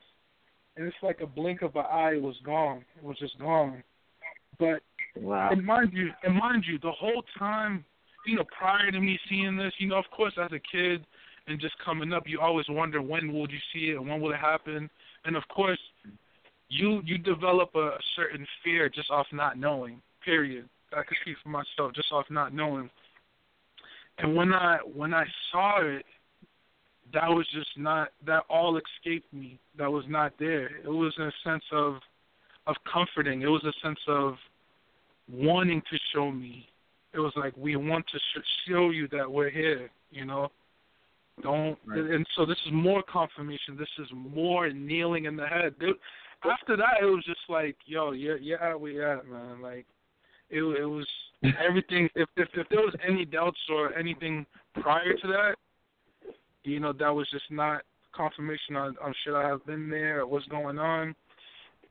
That dropped it all, because I'm talking about some people witness seeing the mothership. Some people witness seeing, but we saw it. It was like, I'm talking about the timing, the presence. It was enough to have no doubt at all. Like, it was and then when it says, like I said, that's why there was no fear there, because it was like a showing, like, hey, look, relax, be cool, we here, I want you to see me. You wanted me to show you me anyways. So right. We are here. And that was the situation. That was the situation for that. And it was just like it was dope to experience that. It was a blessing to experience that, you know, and experience it with the two brothers, you know, and you know, we got back right back to the house, and you know, everybody was getting ready to do a TP ceremony, and we had to rush in, and then just like everybody explained, you know, we all went in as a family, we went in as a unit, and we endured that. You know, we sat, and you know, we prayed, you know, we went with the drums. We linked in, we locked in, and we endured that ceremony for the night, you know, for not only ourselves, of course, but for the family, and for our peoples in North Dakota and everywhere else, you know, where our peoples was at that wasn't with us. You know, we was just doing that for them, and it was a blessing, man. It was a blessing, man. Like that day after, man, like it was a lot. So somebody like myself, I was one of them who had to knock out after that. Like, all right, man, let me go into my dream state. It was a lot. It was a lot for me. So it was like, all right, man, body recharge, beer, go to sleep. Beer recharge, beer hibernate, go catch yours. And I ended up doing that, but it was, like I said, it was just something that was beautiful, man. I wouldn't trade that for the world, man, for anything, it was something I wouldn't want to be brought in any other way, in any other manner. It was just beautiful. It was beautiful. It was another level, another degree. Like I said, I wish I was there still, as soon as I came home, from every advice, and, everybody still was spreading love and telling me different things, and as soon as I came home, I got to the point where I'm like, man, I got to get on my tip, man. I started, looking at things to start, getting into with nature, start growing and, being outside way more. And just being more into, literally not taking things for granted, because like I said, and the whole time prior to me coming, I'm tripping. You're thinking, when you're in your head and when you're in yourself, you're always thinking a lot, you're doing a lot, but you realize how small you are to this whole thing called Mother Nature, Wow, true. How small you are, and you gotta respect it, I'd be the same dude back in the day when I was in New York with family. Everybody's driving back and forth trying to get here and there, and I'm like, yo, you see that sun coming down? Like, look at that, and not everybody else is looking at that, and I'm not gonna front. I became the same way as well. Like, when you're on a day-to-day move and you really don't acknowledge how Mother Nature is just working, it's working. Yeah. It's working, birthing. She's doing her diligence. She does it all, She gets wild. She gets wild. Yeah, she gets wild. She has to too, And it was beautiful to experience that out there with everybody, man. Everybody out there showed love. It was so beautiful meeting everybody. Like, it was family. It was family. It was family. Like, it was like, yo, I know you. Yeah, I know you too. Like, without being said, you feel me? It was just a ill love, and I'm just, like I said, I want to thank everybody, especially Brother Divine, Sister Kamara, Blue, just everybody, everybody for just being there, supporting. Like, everybody supported in a certain manner. Everybody did this. And I was just thankful to be amongst that presence and be there and experience that. It's never forgetting, and it's something that I'm going to build upon. Keep coming back and build upon that. Yeah. Yes. Now, I got a surprise. I don't want you to go nowhere. All right. Word. I want to open up a line. All right. From the 646. Caller from the 646-402. Peace. Welcome to Know the Ledge. Yo, what's good? Brother D-Rec. How's everybody doing? D-Rec, what up? Good.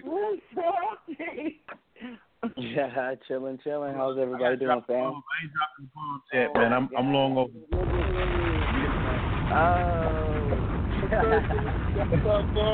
Already? My babies. How's everybody? All is well, man.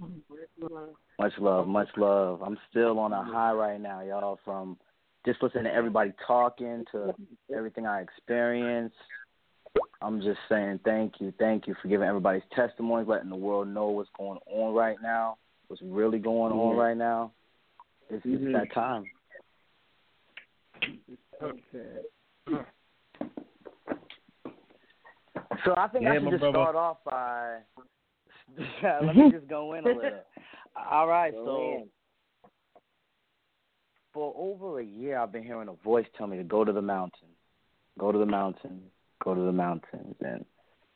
I'm like, what mountains? There's mad mountains in the world right now. So I had no idea which ones to go to, you know? Like, go to the mountains, man. There's hills around the backyards, you know? And I'm hearing, like, go to the mountains over months, you know? And finally, I'm like, in June, I meet a lady. She's an oracle, and she's telling me also, like, yo, the spirits are telling you, yo, when you go to the mountain, everything's gonna fall in place. And I'm like, all right. I heard the voices. I'm getting direct message. That's not a problem. I just need to know where. Right. So in August, I go to Sacramento and I visit my cousins. They're telling me about there's this mountain called Mount Shasta, and it's the root chakra of the world. And then all the hair on my arm stands up. I'm like, what? I'm like, that could be it possibly. Right. One thing leads to another. I have to leave. I go back to Texas where I'm living at the time, and I'm dealing with my mother. My mother has 4th stage cancer, and in October she passes away. So it really hits me hard, and whenever something hits you hard, you lose your place of thought in the world. And so all my focus, everything I was thinking just went out the window, and I'm lost again. It's November now, and I'm just like, I don't know what to do. I'm lost. I'm like, God, I know you was telling me to do certain things, directed me in certain places, and now I'm back round one. My mother just passed. I'm feeling super lost. And next thing I know,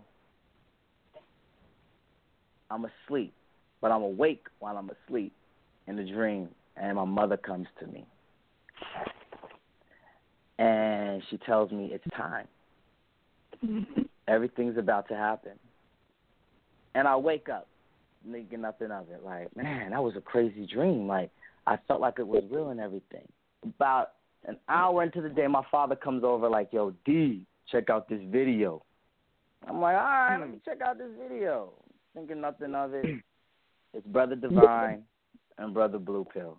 Shouts out to Black Magic 363. Shout out. Next thing I know, I hear these brothers talking, and I'm just like, yo, my spirit's starting to quiver, and I'm like, oh Lord, so I feel something's going to happen. And these brothers are talking about retreat, you know, leaving the matrix, and next thing I know, they say Mount Shasta. I just jump up. Like, what? Mount Shasta?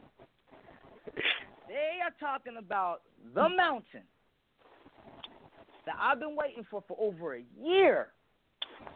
Not to mention my mother came the night before in a dream telling me that something was about to happen. I was like, oh, I'm going. You already know.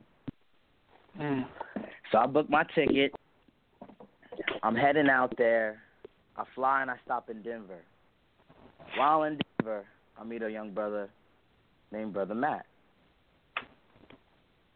Y'all heard Brother Matt's testimony on Tuesday. Yes. I saw him holding a book, and I knew I was going to see this brother again. But I was just like, all right, hey, brother, how you doing? And, you know, I catch on the plane, I leave. As soon as I get to Oregon, I meet Jadney at the airport. Now, also, I've seen Jadney in Denver also at the airport. That's another thing that was crazy. And we seen each other. And when we got on the plane, we was like, I see you. Not knowing that all three of us were going to be at the retreat. Wow. You know, that's divine, you know? If you don't believe in destiny, I mean, wow. I don't know what is. Bro. So then, next thing you know, Brother Divine and Blue Pill pick us up. We heading out. Like you said, we had an awesome time that day, just talking about everything. The synchronicity of the events that happened were phenomenon.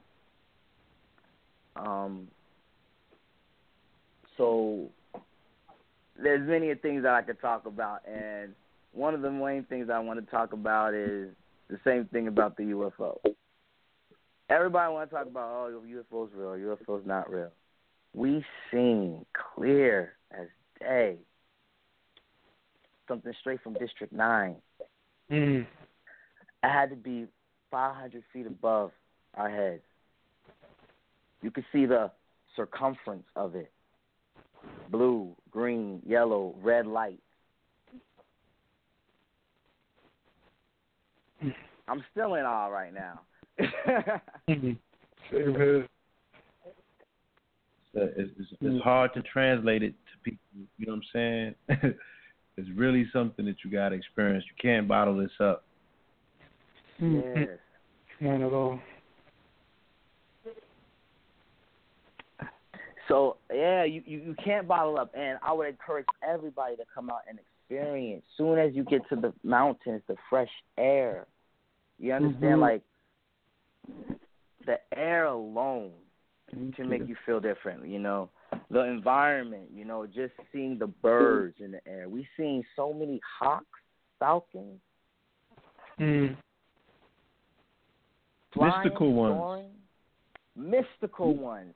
Ones with half white, half brown wings. They would not let us take no pictures of them. Like, the cameras were inoperable.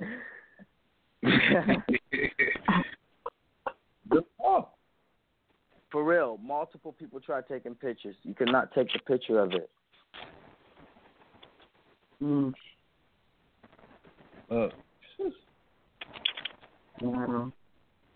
Yeah, the experiences that I had were unbelievable. So, one thing I would like to talk about is, we went to the springs, the natural springs, and I believe it was Friday night.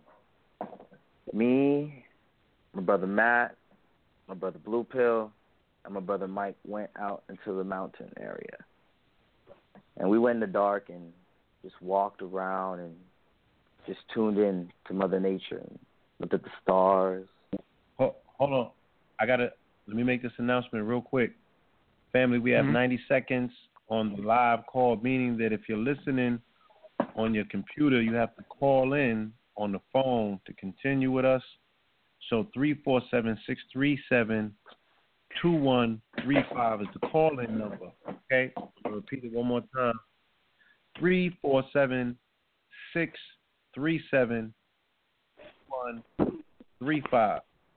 And wait, family, can you repeat that one more time?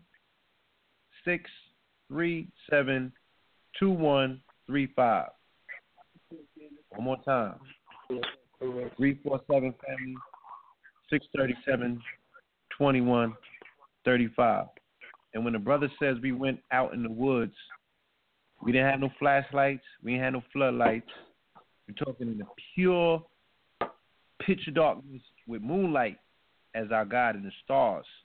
We had to trust nature, and we had to trust ourselves that we are not scared of the elements in our family that's in these woods. So that's how we set out.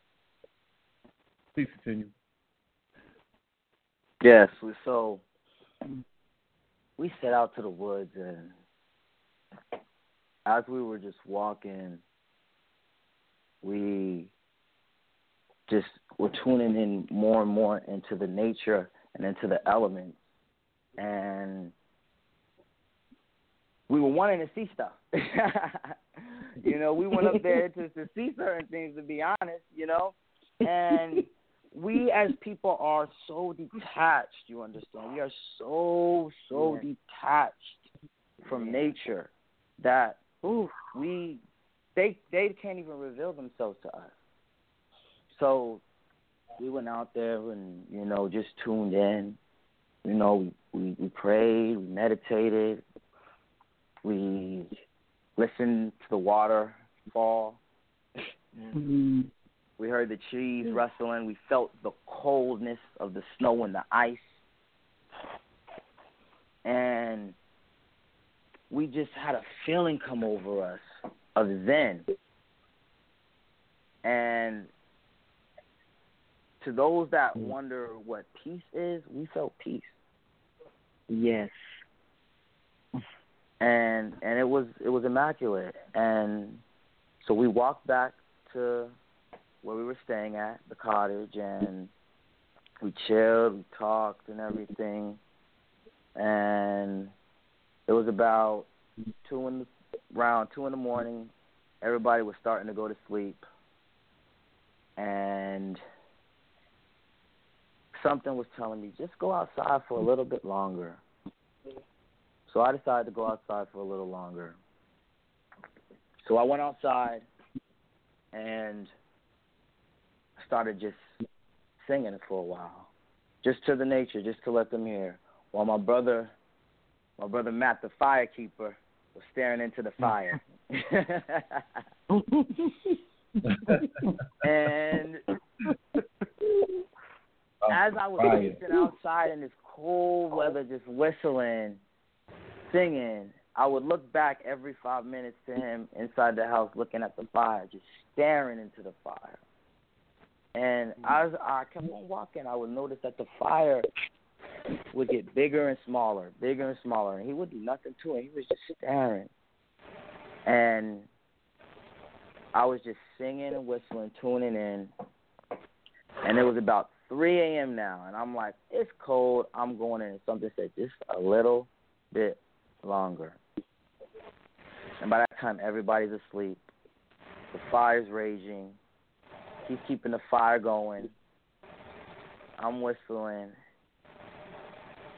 And all of a sudden, over the river, I see a white thing pop up. Hunched, glowing eyes, white face, and another one.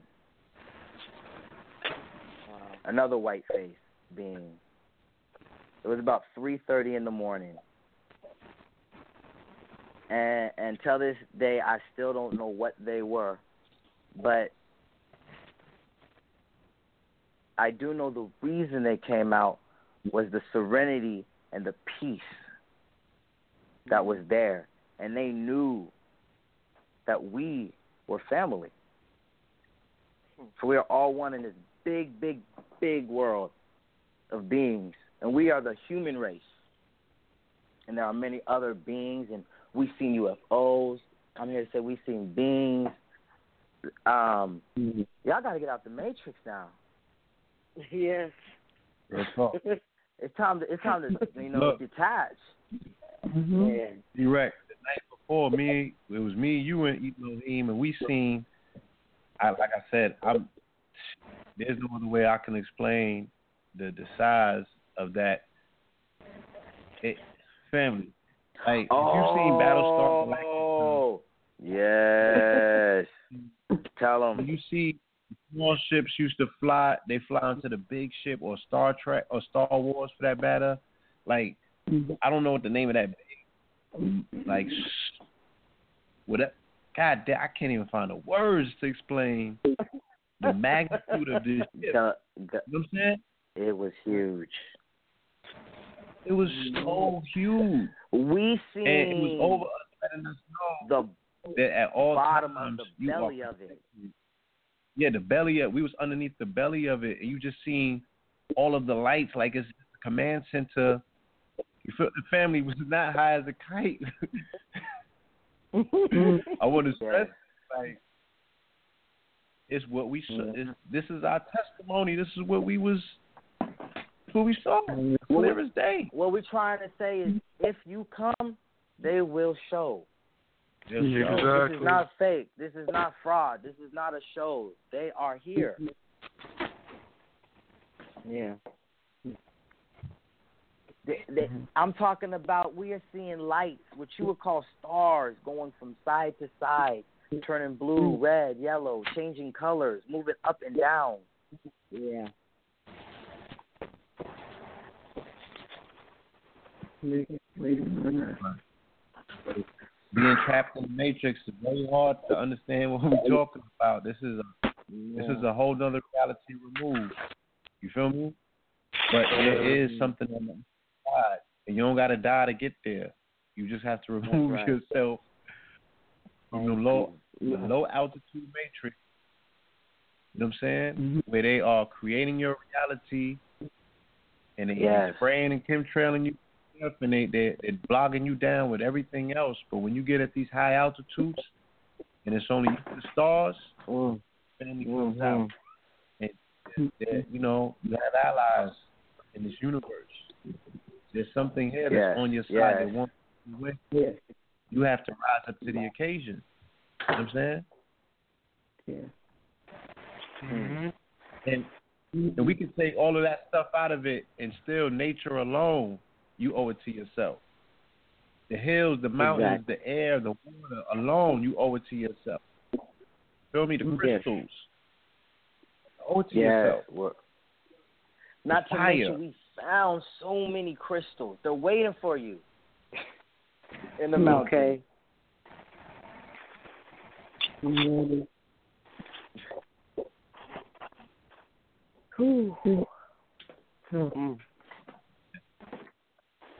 then you were also there, the first day or the second day, for that matter, when the brother was talking about when we were doing the meditation on the top of the mountain looking at Shasta. We were able to, real time, not in our mind, family, like literally change we tapped into the sun, we tapped into the mountain, which was from distance, come one with nature. Time, like the distance, that stuff don't matter. That's not real. We're going vectors and currents of ley lines. Like once you tap in, you're in. Yep, exactly. How Neo tapped into numbers and everything, like that's nature.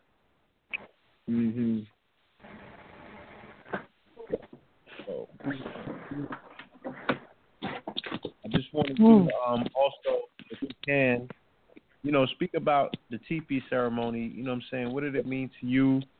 What did you get out of sitting with the indigenous elders and seeing a new way? You know what I mean? 'Cause you fit in that ceremony quite perfectly, bro. Thank you. Well, I actually sat right next to the chiefs during the ceremony, and they got to explain a lot to me while being in there. And the whole ceremony taking place, for 12 hours, when most people are willing to go to church for 2 hours and yet really pray for 5 minutes, that alone impacted me deeply. Right. To hear people call and cry out to God for multiple hours for something means a lot, And so the whole ceremony and the actual learning the way that your ancestors did stuff, not the Christian way of doing things or the Islamic way of doing things that we've been told and we've been taught, but not seeing people doing it the way that their grandfathers and grandparents indigenously have done it was it wasn't just shocking, but it felt right. Right. Doing it, being there, and them explaining the process of it, not you going out to a church, sitting comfortably on a pulpit with air conditioning, but being on your knees for hours, the pain, being in the cold, being miserable, and still trying to keep faith. Most of y'all don't even understand that, So that was just the top part of it. But once you really got down to the unison and understanding how we all come to one as one people, and we send our voice up to the heavens with the fire, and understanding, and if you really understand the deepness of the spirit, you understand that the spirit itself is fire. So the burning of the fire going up and the throwing on of the sage and your prayers going up with it is quite very, very revealing. Even in the Bible, it talks about how it talks about how they were in the upper room and fire was on their head when they caught the Holy Spirit, because the understanding of fire and spirit is one. So them understanding that they had a fire keeper, one who had to keep the fire going at all times, and you could not cross certain lines, and the way that the circle was crested with a half a moon, and the representation of certain things had deep meaning to You being a cosmic being, the earth being a cosmic place, and the heavens being a cosmic place. It was very, very deep. So there was being there and finding out many things, knowing that my family has Native American roots and that more than 85% of black people are actually Native American was more than just us being there. You know, it was more of us learning of our true selves in depth. And it was overwhelming, might I say. But the experience of it and the learning of eating Grandpapa Peyote, which was the whole reason why we were there, and the cleansing of ourselves and actually dealing with the deeper feelings within ourselves and letting that be revealed. Certain people threw up and got well. Certain people didn't, but every single person there got healed. Every single person there got healed. And I think that was something that every single person could come out telling a story about how that changed their lives. From certain people having headaches being healed to certain people being healed of cancer and diseases. You got to understand that, you know, everybody went in there with certain ideas and left with a different mind of state or a different state of mind, might I say. So for me, that was the build-up, and at the end, a lot of people had testimonies, and there was a point in time that Sister Kwamara asked everybody to stop and take a second and to recognize my mother, Cheryl Hancock. And at that time, I felt, in which I believe everybody felt, her presence ascending there.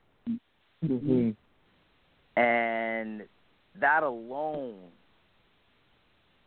was revelation for me, for the fact that the day before I saw the video that told me to go there, she came to me in a dream. And then that night, her presence came there again. Wow. That's beautiful. And it's a way of saying that the ancestors are with us. You know, they've been showing themselves all this time. They are here with us. We have to remember who we are and why we're here.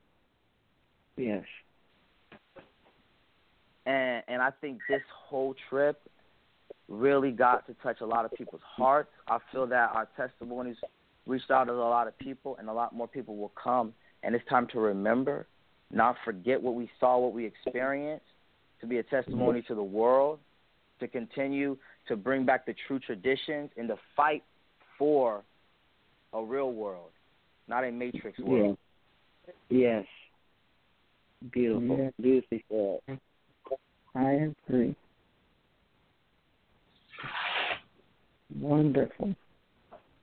That's how I feel. Beautiful. Absolute agreement. All right. Thank you. Thank you. Family wants to hold on. I got another caller. Caller from the 310-999. All right. Let's see who this is. Dropping in on the line. Caller from the 310-999. This is Tamika. Hi, Tamika. Hey, Tamika. I'm good. Oh my girl. Oh my gosh, like I really, I truly miss all you guys. Like I can't wait to see everybody again and just like give everybody a big hug. Like I really miss you guys. Like, I know. But yeah. So my testimony is I saw Blue Pill's post. And when I saw it kind of late. I was like, "Ooh, this is like in 2 weeks. Like I don't think I got a G like that." But I talked to Kwamara, And, man, when I talked to her on the phone, it was just all love. Like, I just felt like it was a family member I hadn't seen in a long time. So I was like, ooh, I got to go. So, we had a conversation, and she told me about, all the different events that we would be doing. And so one of the events might be too much information, but she was like, oh, yeah, she was like, the sweat lodge. She was like, you can't be on your cycle. If you're on your cycle, you can't do that one. So I was like, oh, for sure.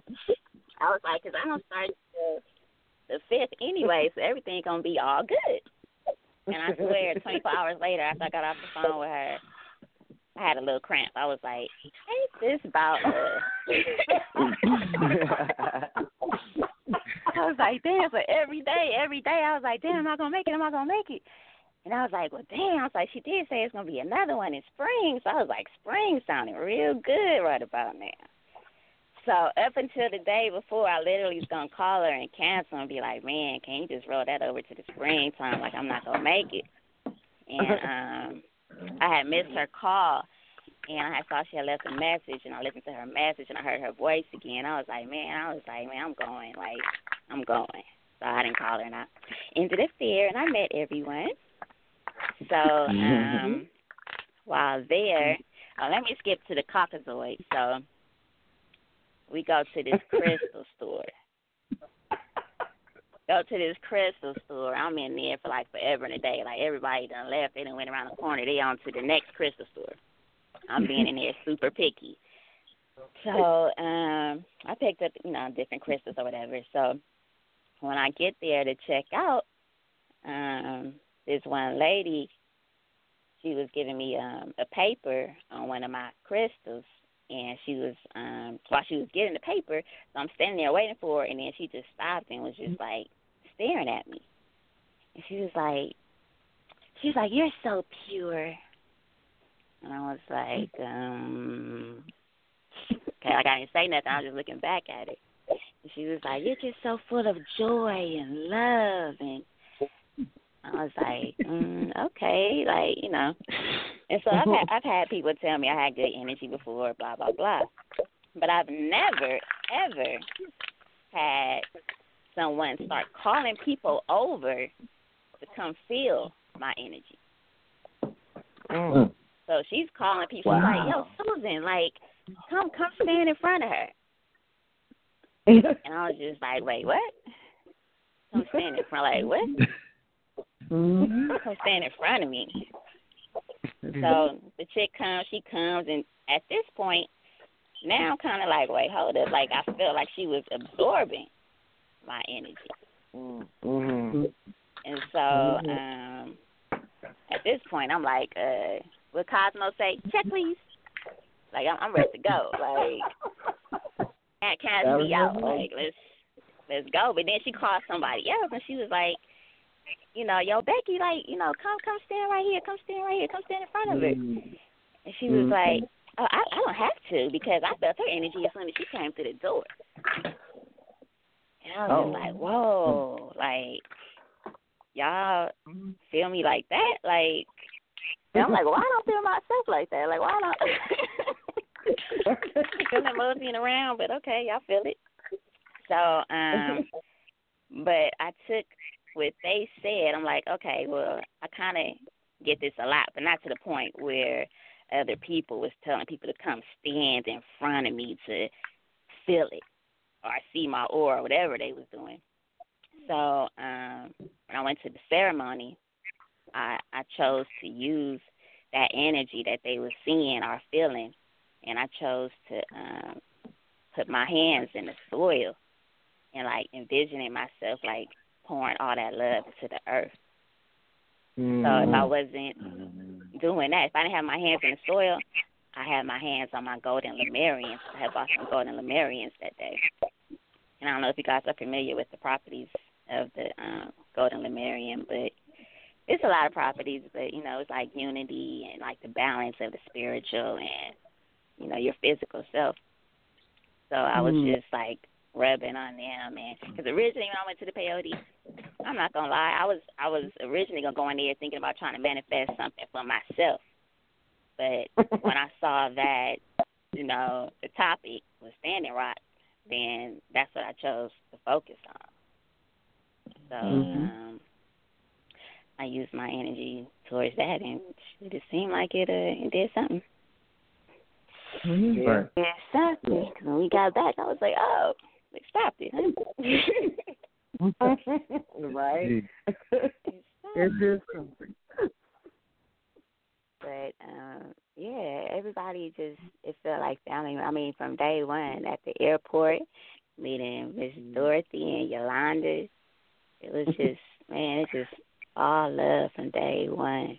No hiccups. Now, you know what the narrative was, right?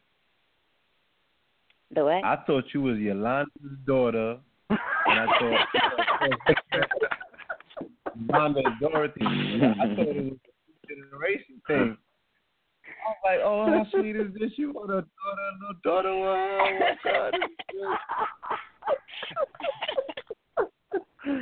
We all thought that. I thought the same thing. Well, I was looking like somebody's kid up there. When we was at the cow ceremony, and that's when I started scratching my head, because Dorothy was like, she had convinced Yolanda to come with her, and I was like, well, so what, Yolanda, her young daughter will? I was like, damn.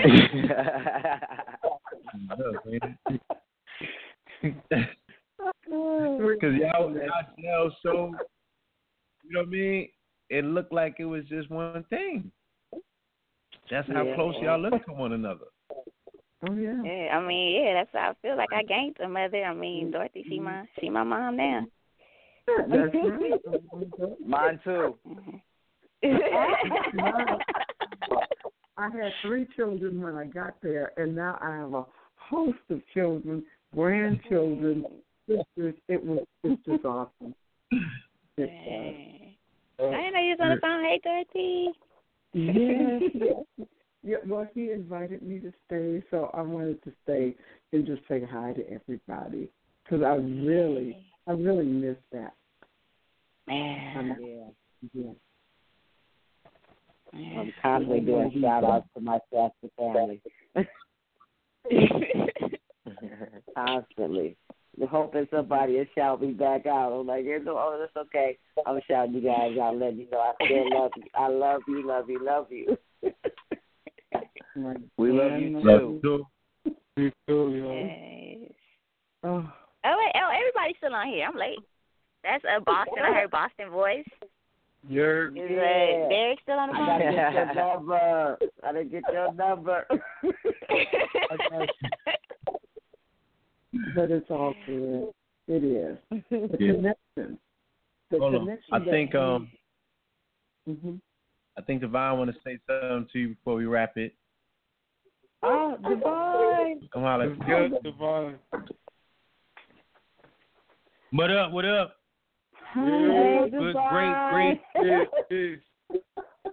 The great nation. The great nation has spoke. Yes. I can't believe y'all on the internet. Y'all still sound like y'all still right here. Like I'm tripping. I am right there. I'm just here. But everything, the spirit is there. I just went to the vineyard, so I drank a little wine, so I'm feeling a little good right now. So Kamara, she knocked out. She couldn't even hang. She was like, oh, this wine is strong. Oh, no. I'm like, damn. I'm glad she knocked out. Oh, no. So y'all got to come up here and drink with me and shit, because there ain't nobody else up here. Me and Paul.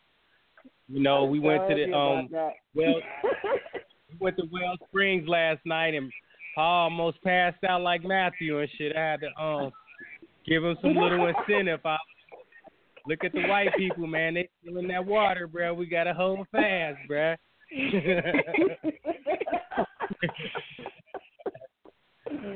But nah, it was fun. I can't remember it, y'all. We saw more black people that came off the spaceship. They don't want to talk to us. They ain't want to talk again. It was sort of sad, but the white folks was tuned in again. You know how it is. Yeah. But yeah, I miss y'all. It's great to hear y'all on cyberspace. And like I said, you know, whenever y'all want to come back up, the invitation is there. I just feel like we made a connection that, you know, is bigger than just, you know, our physical families. I call y'all spirit family. And I really meant that. So, you know, y'all welcome to come up anytime. Both of the brothers gave an account of, you know, we'll I was driving in February, Divine. I don't know if you can add on to that. Oh, yeah. So, yeah, the brothers was on point. It was crazy because, I mean, I told them, I was like, where we was at is a special area, which is the Klamath River. And I was sort of giving them the sound bite about during the nighttime, you know, usually it's so many curves. And normally you can't really see what's going on. But in this particular instance, we was sort of talking about all the things that was happening at the peyote sit, anticipating everybody waiting for us. Felt like we were showing up to the dance late, but we sort of knew everything was in divine order and everything was, you know, perfect. And as soon as we started talking about the mothership, we got to this exit, this little area that's sort of close to getting back on the highway because we was you know, Dom, which he lives in the trenches. He's in the trenches. So I was telling them, like, yes, this is a unique area, and all I can say is we saw like 14 bright lights, and I was like making sure that I wasn't hallucinating because I'm like, maybe I'm just driving and I'm seeing this in the peripheral vision, but everything that I saw was confirmed by the two brothers. So, of course, we were super stoked, like, let's jump out of the car. So, as soon as we got out of the car, of course, that shit got messy because, you know, when you see something that's a phenomenon, of course, you're going to deny it at first. But when you got other people to bear witness to it, that's when you know that, you know, it's real. So I'm glad that they saw it with me because, like I said, I didn't want to say I was hallucinating, but we definitely saw it, you know? Oh, yeah. Oh, yeah. You know me, I always say, I don't be telling y'all none of my experiences if I don't have no witnesses because y'all ain't going to put me in the Kanye house. So, he was with us the night before when you see we was right underneath the main like, Battlestar mothership as well. Oh, yeah. So, I mean, with me, I'm a person that I've always knew it was motherships and it's a lot of cool stuff that happens in Shasta because we, you know, it's just cool like that. But because I think like we all showed up, I felt like they was tuning in to us to be like, shit, this greatness, we got to feel a little bit of it, you know, and that's what I could just say through the testimonies of what represent, and they felt that energy because the same way we was open to receive that message, they was open to show us that they was present, and that's sort of what I can definitely say that Paul and all the other brothers and everybody who did see these ships, they really tune into our energy because it's a special frequency there, and it's a unique area. It's close to the earth, and you know when you root it, you know they always say most beings is gonna try to be close to the earth than far from the earth. So that's why I was like, when we were seeing them, it was like we could touch these ships or we could touch these, you know, vortexes, and I felt like it was. You know, that's what the paradigm was showing, and that's what we was projecting because we was super open, and we weren't scared to deal with the mystery because some people believe that the mystery is the spook, but we know the mystery is just our blackness. So I feel like tapping off of, and I felt like that's what we was tapping into, and it made it even more stronger with our meditation at the peyote sit when we went to Stewart Springs, when y'all went to the crystal spot. It just made sense because everybody who saw us knew that the light was present, and that's what that mothership and those ships were saying when we saw them. So that's just a great confirmation to let y'all know y'all supposed to be present and y'all was there for a reason. You know, that's what I wanted to share with y'all. Word. I love you. Yes. So, family, if you're listening and you want to participate, we are definitely going to be gearing up for another retreat in late March. There'll be another one in April as well. You can send your inquiries to info@shastamedicine.com. All right, SHASTA, Shasta. ShastaMedicine.com is where you can send your inquiries, and somebody will contact you very shortly. All the information will be back up on the site very soon, in a day or two. But in the meantime, you can send your inquiries to info@shastamedicine.com. And for the family, y'all, we cannot wait for you again. You know, can't wait. More, you know what I'm saying? And, sounds great. Yeah. And I, you know, I'm short on words, man, because your testimonials have said it all, and I'm just elated, reminded about participating in this experience, and you know, just so thankful, man. Just it's really about us. You know what I'm saying? It's about the totality of the family and the family's experience. These are the things, like I said, you can't, with $1 million, you can't buy it. You know what I'm saying? With the finest packaging in the world, you can't package it. You know what I'm saying? You can't prepare for it. You just have to experience it. You got to be. It's in the moment. These are the rewards you take with you, you know, to wherever you're going. You feel me? Yeah. These are the things that will put eternal smiles on the face. These are the things that open up your mind to so many different corridors of you know, possibilities, and they make life worth living. You feel me? Yeah. And even when you go back into the matrix, you still have something, you're anchored in reality. You can always play this episode back. You can always remind yourself, you know what I'm saying, that there is more. There's something else. It's not that lie. Do away with the lie. We don't need it. We don't want it. And let's work on, you know, preparing ourselves to return back into the bosom of Mother Nature, where we're most comfortable, most received, most respected, you know what I'm saying, and we most anticipated to return to. Because, you know, there's a lot of work to be done to prepare the way for hundreds, if not thousands of others. You know what I mean? If our families could have migrated from the South just to go get a motherfucking job in factory mills all over this country in the 30s, 40s, 50s, and the 60s, then we, with our testimonials and our experiences, family as well, that it's time to come back up here where, you know, this shit, the land is literally gold. Yeah. So why wouldn't they? Yes, yeah. Don't get it. True indeed. So we know what needs to be done, and I'm honored to be on this mission with, you know what I'm saying, able-bodied individuals that I have full faith in. You know, we're a family. Whenever you need us, you know, we got us.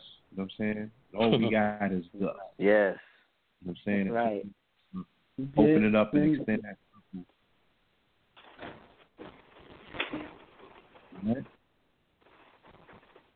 So I think that's it, y'all. I don't have nobody else in the call queue with their hands up. I will ask one more time if there's anyone else on the line that participated in the retreat and you have a testimonial, you can press 1 and I'll open up your line. There's some other family in the building earlier, but I don't see them in the building anymore. If we got to do a part 3, goddammit, we'll do it. But, oh yeah. That's right. We need everybody.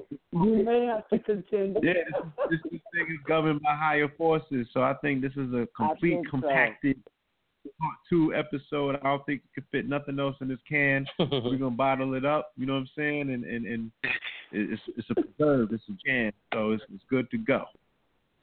And I love you all. Thank you so much.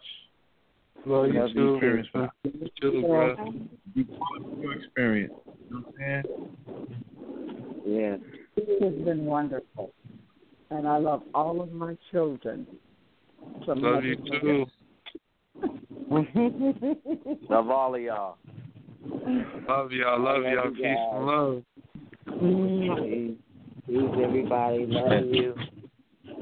Love you Can't too. wait to see you guys again. Can't wait to see you guys again. That's just real. Right. Drop the bomb for us. Call it.